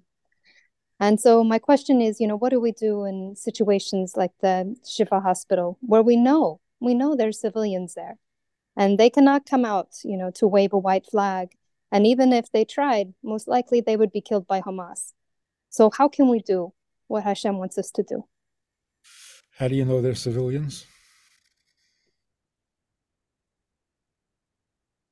Because they're in the hospital? Yeah, the hospital, especially if there's infants, the maternity wards. I mean, these are surely not soldiers. So every adult is responsible to make it clear that their children are civilians, not tools of war. If you turn your children into a tool of war, they're not civilians. They're your ammunition. Somebody just texted a good point. Don't forget, at the end of the day, they elected Hamas as their leaders. There was an election many, many years ago. They chose this. And have you heard any Palestinians say, we hate them, they don't represent us? Yes. Where? Yes, I've heard there's been a number of posts on Instagram where their identity has been, not listed, but their voices are saying that, and saying that if they were given the opportunity to surrender, they would. Yeah, and this guy, the Hamas guy, the interviewer asked him, are the Palestinian people in Gaza behind and supporting Hamas? His answer was very interesting. He said, I can tell you one thing. When Hamas is destroyed, we will dance in the streets. Yeah, exactly. That's not a good answer for our dilemma. How do we know which of you are going to dance in the streets? Start dancing, then we'll know. We don't know, but with the children. Getting into politics, one second, I'm sorry, but getting into politics, what's shocking to me is the whole world could scream at Israel, but like you have Egypt and Jordan, all these countries that could accept at least a woman and children, they're right there, and they shut it, and nobody, like, that is the biggest genocide more than anything. But instead, they're calling, it's like mind-boggling to see that there's no like anger towards Egypt when they have a real solution. So we tried not to talk about how bad they are. We're talking about how healthy we need to be. Yeah. We should not be intimidated by these arguments. Instead of saying, oh, we're so sorry, we'll be more careful not to kill civilians, we should say we will kill as many as we need to because this is a war. You brought it on yourself. Stop kvetching. We're going to kill as many as we need to. We're not going to be careful, and we're not going to apologize. And so another funny thing is that they're not even offering to give back. There's no there's still hostages. It's not like they're trying that's already not even that's not even a talk. That's not even a conversation. Yeah, and if those hostages are, say they let us know, well, okay, this tunnel that you're about to bomb or this hospital you're about to bomb, well, we've got your hostages there. Whether it's true or not, we would never know. Look, but we're given that information. Even President Biden, in an off-the-cuff remark, somebody said they offered to return the hostages if you stop shooting. He said, no, first they return the hostages, then we'll stop shooting. It's such an obvious thing. Completely. They have to do what they have to do because rockets are falling on Israel. If you don't stop that immediately, you're an irresponsible government, and step down and let somebody else do the job. The truth is they're doing this for years. That's part of the problem. They allowed the rockets. It was a normal part of life. Yeah. Yep. So a real peace would be, if you threaten us, we wipe out your city. Not if you shoot at us. It never comes to shooting. If you threaten, if you're gathering weapons, we bomb you out. That's called self-defense. That's what every country would do. And has done. Pearl Harbor. I mean... Well, should do. I feel like because they know the Yidden are Rachmanim b'nei Rachmanim, because we have Rachmanas, because we are an Am that has that softness, they extort that koyach and they use it. Like you said, like if two Arab countries, they wouldn't even put the kids in. Like they know it's not even a conversation, but because they know that we're that softiness, they take advantage of that part. But look at what happened to Shaul HaMelech. He went to war like he was told to go to war against Amalek. And he wiped them out, except for one guy. One! And he lost the whole Melucha. You are not a responsible protector of your people because you let the enemy live. So step down and let somebody else do the job. One.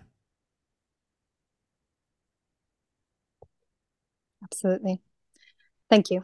And can I ask one other question? Different note. Just thinking about so many times in history where the peaceful minority or the peaceful majority actually has gone unnoticed or, making a difference. And the minority, the radicals, have done so much damage.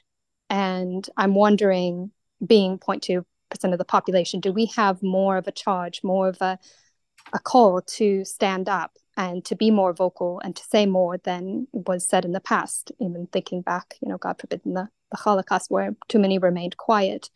Should we be challenging ourselves to be more vocal, to be more outspoken, to get outside of our comfort zone and do more? Yes. Say more. For a simple reason. Back then, the average silent majority member didn't know what was going on. They didn't see pictures, they didn't have reports, they didn't have an internet. They were out of the picture. And even if they heard about it, it was like, I don't know, is that true? Is it an exaggeration? Even Jews in America didn't know for a long time and couldn't believe the reports. Today, you see the pictures. Everybody sees it. Everybody knows. So the silent majority is much more informed today than ever before. And they have a voice because there's an internet, there's social media. So yes, we all should be more involved. However, not involved in debating with the evil people. None of that. You see these clips, a guy goes at a protest and he starts arguing. Where does that lead? It leads to violence. That's not what you do. We do have to do something to bring an improvement, but arguing with them and debating with them just gives them more fuel. And it's degrading. You wrestle with someone who's filthy, you become filthy. Yeah, don't want to get even that close to them. No. So what do? We say more Tehillim, because that always helps. We help in any way we can, the soldiers, the people in Israel, those who are displaced by the war. We gotta support the system in whatever way we can. But arguing with the bad guys, not a word. Does education to the uneducated serve right now? Like, we look at these college campuses and what's happening, and so many of them really don't know even what they're doing or why they're doing it because they just don't have the education, or they're miseducated. Is there a role for us in that? One-on-one. Mm-hmm. If you happen to know a Jewish kid who is so fablunged and so confused, doesn't know up from down, sure, talk to them. But not to a mob, and not to the anti-Semite. What you should say is, educate the people to what a chosen people is, what the Torah is, what God is, all the things, the fundamentals that they don't have in their system. And because they don't have the fundamentals, you can't argue who's right and wrong. They don't know what right or wrong means. So bring back the basics. Stick to the basics. No matter what they say, your answer is, but God said that it's ours. God gave it to us. We can't give it away. Can't argue with that. You can say, I don't believe in God. Well, that's your problem. Yeah, it's very painful to watch so many, quote unquote, now speaking about a lot of these teachers, professors, that are educated, quote unquote, and some even, children or grandchildren of Holocaust survivors. And their investment is purely in the worldly knowledge. And it's really painful. It's really painful to watch. Because they're Jews, I'll tell you a final story. When Golda Meir was prime minister, she was on her way to the United States for a summit meeting with the president. So before she arrived, there was a press conference in the White House. The spokesman for the president was asked what is going to be the main topic that they're going to be discussing. So of course it was two-state solution or whatever. And he made a joke. He said, "We're hoping that Golda Meir doesn't come here with a Bible under her arm and say it's our land because it's in the Bible." And everybody laughed. But the editor of the Yiddish paper happened to be there as part of the press. So he asked the speaker, "Would it bother you if she came with a Bible under her arm and said that the Bible says it belongs to us?" And he got really serious. And he said, "Look, we're not officially a religious state, a Christian state. But if it says in the Bible, we can't ignore it." And that's the one weapon we've never used. It's time that the spokesman for the Jewish people, the Prime Minister of Israel, should come to the UN with a yarmulke and with tzitzis. You're representing the Jewish people, look like a Jew. When Saudi Arabia comes, you know who they are, because you can't give them champagne because they don't drink liquor, and you can't make a meeting on Friday because it's their prayer day. And there was one occasion where some Arabs Muslims came to Washington, and they were scheduled to have a meeting on Friday. And they said, no, not Friday. We don't meet on Friday. So it was rescheduled for Sunday. And the Muslims had a very good laugh. You hypocrites. You're Christians. Sunday is your holy day. You don't care. We are so much better than you. Now, there is a kosher kitchen, by the way. The White House has a kosher kitchen. But ask for it. You're the Prime Minister of Israel. Ask for meals from the kosher kitchen. You'll get respect from people. Yeah. But to get up there without a yarmulke and to say, but we're a democracy, you're making a fool of yourself. Nobody in the Middle East wants a democracy. What are you talking about? Every time you say you're a democracy, they want to kill you more. What are you doing? And every administration, every prime minister makes the same mistake.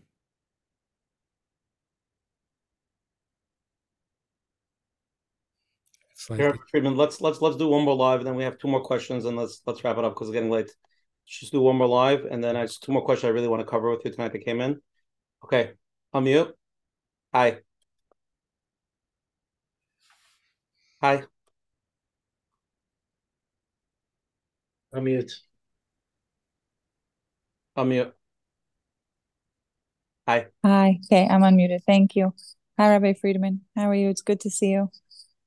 Baruch Hashem. Where are you? I am in Brooklyn. Oh. Yeah, I sat with you once in your office about 2 years ago, and it was a big schluss, so I'm happy to see you again. I have a question. I tried to wriggle my way out of it because asking a question in my head and then being prepared to say it out loud, I feel a little bit foolish, but it's been weighing on me, so I'll ask you. I have a huge bitachon, very unusual. I do almost no hishtadlus in my life, and I have things that I should do hishtadlus for, but I choose to rely on Hashem. I do a little bit of hishtadlus. I do what I think that I should, and then I let Hashem do the rest. And I've seen Baruch Hashem tremendous, like Yeshua. It's just like unbelievable. There's one thing where I'm being tested in my bitachon now, and I'm ashamed to say that at night when I go to sleep, I only have one lock on my door, which I'm sure is not really necessary if you're a Baal Bitachon, but I'm afraid when I go to sleep at night for my children. I'm afraid of somebody coming into my home, and not just somebody. I'm afraid of New York, Brooklyn is full of wonderful Arabs. Some of them are very nice, but I don't know them personally, and I can't count on that. I have a natural fear as a mother. And I don't know if I should put another lock on my door or if that's a breach of bitachon, of my bitachon shalema. Put another lock on the door. I know that it's silly when I say I tried to wriggle out of this question. I should put another. Yes. Not because you're lacking in emunah, but because that's what Hashem expects you to do. Okay, that's what I wanted to know. If you would have said no, I wouldn't have done it. The biggest tzaddik with the greatest amount of emunah is told in the Torah that he's not allowed to go in a mokim sakana. Right. Emunah doesn't mean be irresponsible, be reckless. It doesn't mean that. So right. Here's the real question. If you put a second lock on the door, will you sleep well? Yes, but I will feel like I'm lacking in bitachon, and that might keep me up also. Why don't you just leave the door open? You can't win. Why don't you just leave the door open? So I think about bitachon would lock one lock and say, this is enough. Hashem doesn't need me to lock other locks. I don't need to add locks. Instead of investing in pieces of metal, I should invest in my bitachon, because really, in reality, there is no lock. There is only Hashem. If somebody wanted to come in, I really want to emphasize a question, because really it's a big thing now in our communities. There's a lot of people going to get guns and they're getting gun permits. I just want to push her question to the next, not just getting a second lock. What's the rabbi's position on that as well? It's not a good idea for everyone to be carrying a gun. I'm not looking to get a gun. We are not gun people. Even if you have a gun, it's like Jackie Mason says, if somebody threatens you, you'll point the gun at him and say, don't do that. It's not nice. Let's negotiate a deal. No, we're having a gun doesn't mean you can shoot people.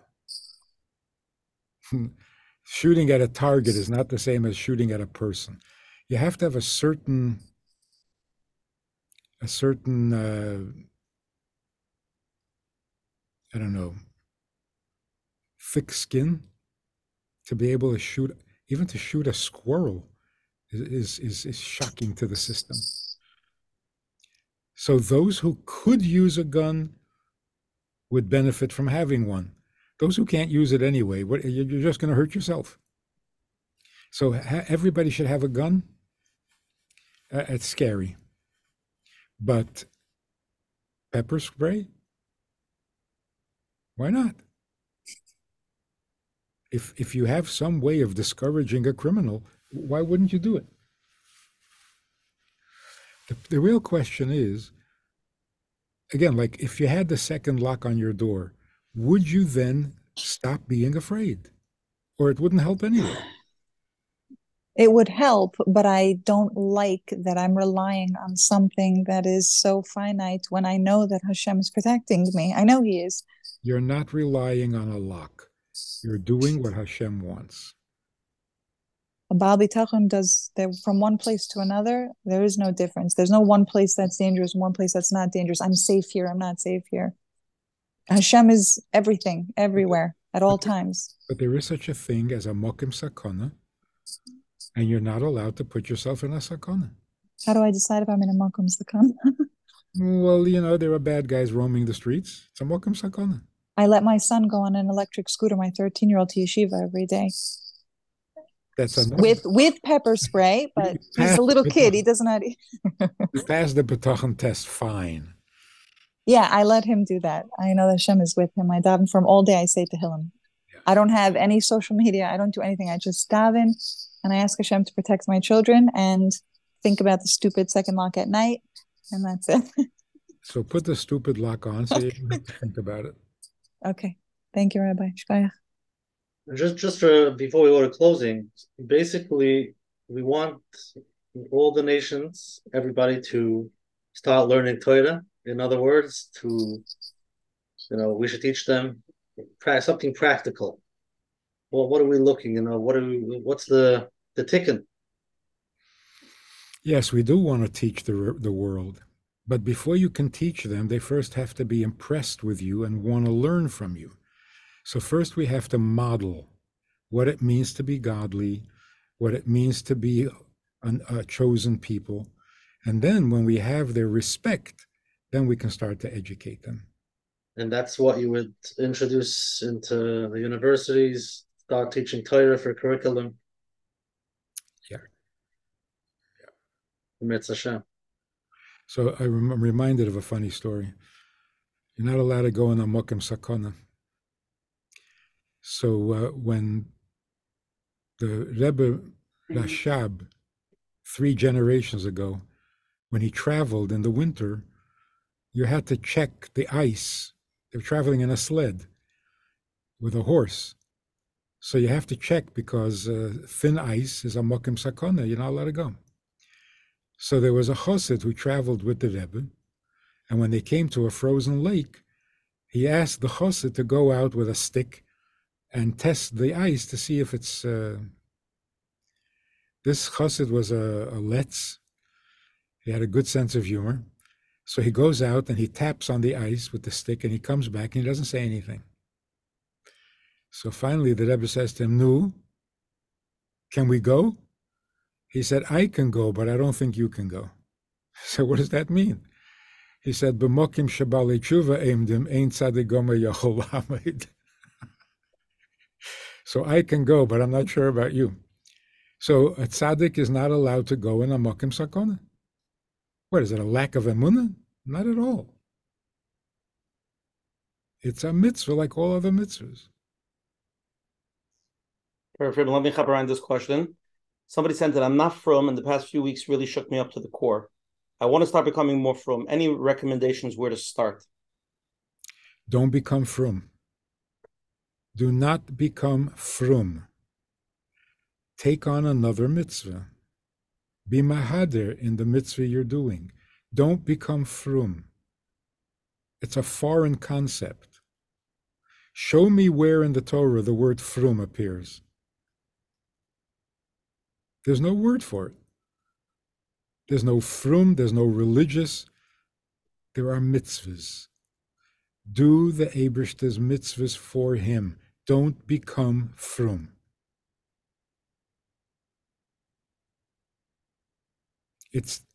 I was talking to some guy in Eretz Yisrael before this whole thing happened, who decided to learn and to teach, and he started becoming a Shomer Shabbos, and I said to him, "Well, one more mitzvah and you're going to become a Baal Tshuva." He says, "Baal Tshuva? That's from the 60s. Today, Yiddishkeit is mainstream. You don't become a Baal Tshuva." See, becoming a Baal Tshuva means you have to leave the mainstream, go off to a yeshiva someplace, become estranged to your family until they think you're nuts, and become different. That was in the 60s. Today, don't go off away from the mainstream. You are the mainstream, and so is Yiddishkeit. Stay where you are and bring mitzvahs to where you are. Don't become frum, as if only frum people do mitzvahs. Jews do mitzvahs, frum or not. Tzaddik or Beinani or Rasha, Jews do mitzvahs. One more story to end it off. One of the protests on the university campus, they were very vicious, pro-Palestinian, blah, and nobody was stopping them. Nobody was arguing with them. And suddenly one of the professors, a Jewish professor, who was known to be an atheist, a very proud atheist, he got up and he just lost his cool. He started screaming. The police came and arrested him for his own protection. The next day he comes to class, and a student, a woman, comes over to him and hands him a bouquet of flowers. He says, "What is this?" She said, "I was so proud of you yesterday when you stood up and you said what you, defending the Jewish people, and I was so proud of you, I just had to buy you these flowers." So he said, "You're Jewish?" She said, "No." He said, "Then why are you so proud?" She says, "Because it's amazing to see the chosen people acting like the chosen people." He said, "You know I don't believe that. I don't believe in the chosen people. I don't believe in the Bible. I don't believe in God." She said, "Well, whether you believe it or not, we know it's true."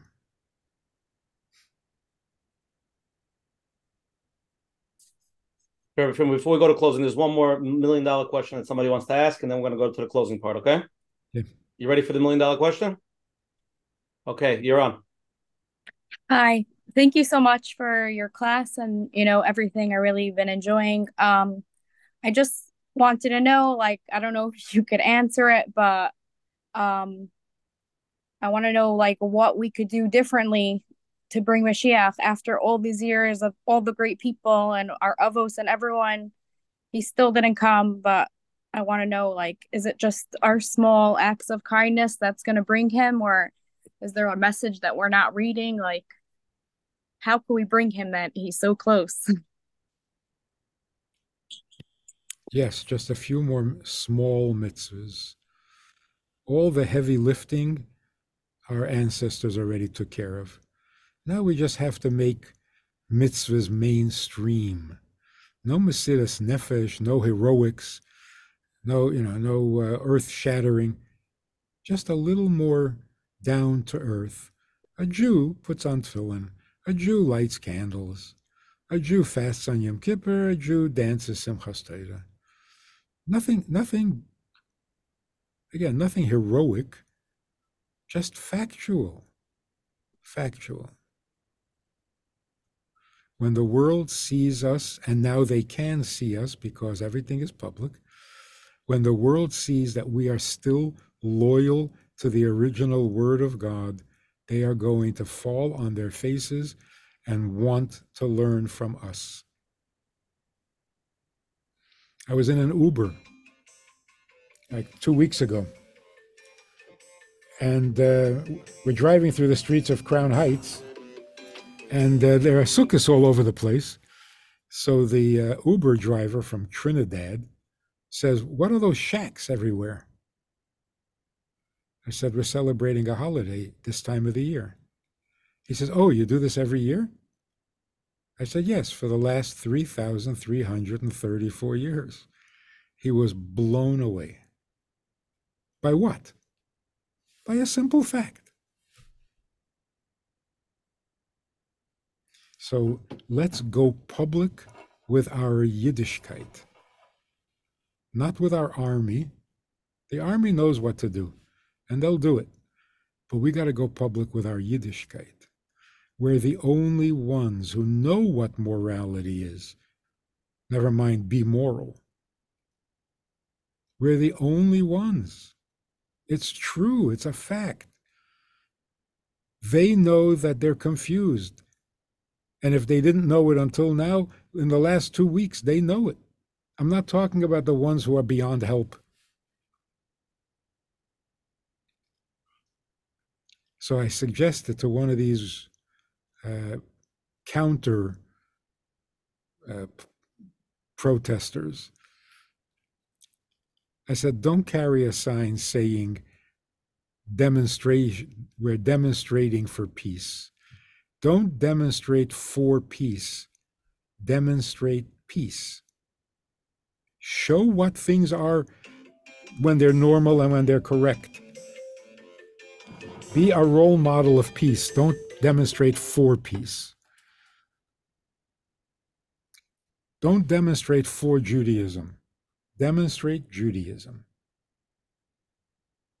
more than before. Let's go to closing, Rabbi Friedman. First of all, gracious for coming on tonight, Rabbi Friedman, and all the thousands of people that were here tonight. Everybody got chizik. People were texting. It was an unbelievable class tonight. I met all the tens of thousands that would listen to it. Rabbi Friedman, you always come in the clutch. You always come in the, in the time. So thank you so much for coming, spending the late night with us. And again, if anybody's here the first time, every Sunday night at 9:30 on this Zoom ID, we have different topics, the Rabbanim, Hashem the following Sunday. I know this is a special edition Monday night. I know tonight's Monday night. But we're going to have Hashem a deep share in the Beis HaLevi with Rabbi David Sutton. He's the author of the Beis HaLevi in English, the Blue Book from Art Scroll. It's called Mastering Tranquility, Insights from the Teaching of Yosef Dov Soloveitchik, Rosh Yeshiva Volozhin, exploring the Tachon through the wisdom of the Beis HaLevi's teaching. It's going to be very powerful. Let people, really learn, the Beis HaLevi Sefer. We're going to try to go through it together. So it should be a really deep share. And again, everything is recorded tonight. Hashem will be on NachumBernfeld.com. If anybody has any questions, you can email Coach Menachem@gmail.com. That Hashem will send it to Rabbi Manis's team. It'll upload it to the Rabbi's YouTube site with hundreds of thousands of followers. Tonight's share is 162. If anybody wants to listen on the phone with Hashem, it's 848-777-GROW. It's 848-777-GROW. Yes, somebody texted me. It's every Sunday night at 9:30 Eastern Standard Time is the share here. Yes. And again, thank you to all the advertising sponsors, the Lakewood Scoop, Ellie and Ariel from 5 Central, Chayla Cal from JCN. And I'm going to give a closing Menachem and then Rabbi Friedman. Just leave the oilam with Divrei Chizuk right before you leave. So I'm going to say, Rabbi Friedman, there was such clarity tonight. We covered so much, and like somebody, even the last lady, like she didn't want to ask her a question. Every question is a valuable question. If you have something that bothers you, something on your mind, it's not just you. A lot of people feel like the way she feels. People feel, these type of thoughts, and we come here together to really speak it out and get hadracha and try to get some chizuk and try to grow together. And it's an open platform. It's a platform people could say what they feel, and it's not pre-recorded or edited. It's just raw, and it's what it is. And Rabbi Friedman, you're amazing. You're deep, and what you're saying is 100% true. I mean, just really to recap, we are what we are. These stupid arguments that we're doing, trying to be diplomatic and trying to be the humanitarian, it's all stupidity. We have to be Am Nivchar. We're supposed to be the Yiddish people. We're Jewish people. This is our nation. This is our land. This is who we are. We represent God. They say that a Yid is a Tzelem Elokim. He's a piece of Hashem. The anti-Semitism is because they hate God. So they see a Yid, there's an automatic hatred because a Yid represents the Eibishter. So we have to be more out there. We have to be more who we are. This is what we are. They're not embarrassed waving the Palestinian flag. They're not embarrassed walking around and saying crazy things. Why should we be embarrassed to put an Israeli flag by our house or to put it on our car? Why do we have that fear that we're going to get hurt? It's a very disturbing concept. They have more azas. They have more. And that's what I think bothers us. We're more a nation of rachmanis and softness and peace. And that's what always gets us exploited all these years over and over and over again. And the arguments are all stupid, Rabbi Friedman. Like you said, they're all dumb arguments. It's a waste of time. It's all a waste of time. And Israel has to do what they need to do, and we need to do what we need to do. And we have to remember at the end of the day, Hashem runs the world, and Hashem is in charge. Rabbi Friedman, the word they say, it's another word. They said, there was a plane crash that happened, and everybody died on the plane crash. 400 people. They said, how did the tragedy happen? Said, you have to understand, for these 400 people to die, or the people that died in this, Hashem had to have a cheshbon for every single person and every single neshama, why they had to die in this plane and why their family had to suffer. There's a million cheshbonis that go into every single thing that happens that we don't understand. So it's not the miracle that, the miracle is that even the people that this is what happened to, there was a cheshbon. Again, we don't understand that we're here. We have to accept that. But there's a cheshbon for every single thing. We don't see the big picture. We don't know the big picture. But we have to trust in the same way. Like you said, they could have went in. There's stories that are coming out. Some say it's true. Some say it's not true. There's crazy stories that are coming out. They didn't go into certain. There's a story that somebody sent me from a Rav that was from Ashkelon. He said that they were about to go into to Ashkelon, to one of the cities. It was actually marked on their maps. And they said, why didn't they go into the city? And this Rav from Ashkelon said that when the terrorists came there was 3 rabbis. Rabbi Friedman, you heard this story that came out today? Yeah, with flaming swords. There was 3 rabbis standing there, and they showed him pictures, and they pointed. It was the Baba Sali, it was the Rav, with three rabbanim was standing in front of that settlement, and they didn't let them in. And it's mind-boggling. And also, like you said, that there was no army there. They could have continued. They could have went further. They retreated. So we have to understand there is a shomer and there is a reason why these people and why this happened. We're not here. We're not privileged to that information. Like Rabbi Friedman said, we don't want to know that information. It's not our thing. But we have to know that this Cheshbon Hashem protects us. And just like when all the years things didn't happen, nobody said anything. We had thousands and thousands of missiles, and almost nothing happened. That's not a miracle. one missile goes into any place. It's, so we have all the cheshbonis because of this, because of that.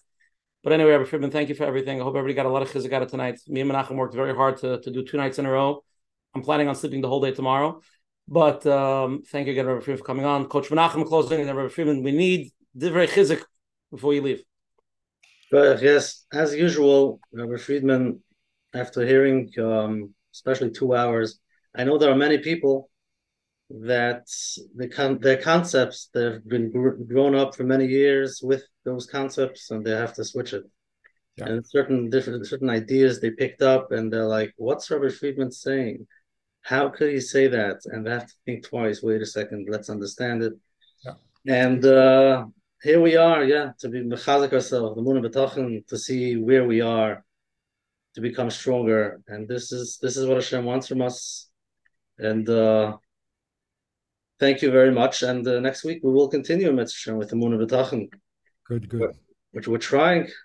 Thank you. So the final point is, we have to tell the world, stop using the Eibishter for what you need and start serving the Eibishter for what he needs. If we stop being selfish, even when we're being frum, even when we're being spiritual, and it's all selfish about me, that's not a good world. Mashiach will change that thinking, and we will start serving Hashem, not asking him to serve us. And that's for everybody in the world. So we should look forward to that time when the entire world will say, tell us what Hashem wants and we'll do it, without asking for a reward. Thank you very much for this opportunity, and look forward to incredibly good news, because it's coming. Amen. Thank you, everybody. Have a wonderful night. It's time to go to sleep. Take care. Oh, yeah. Good night.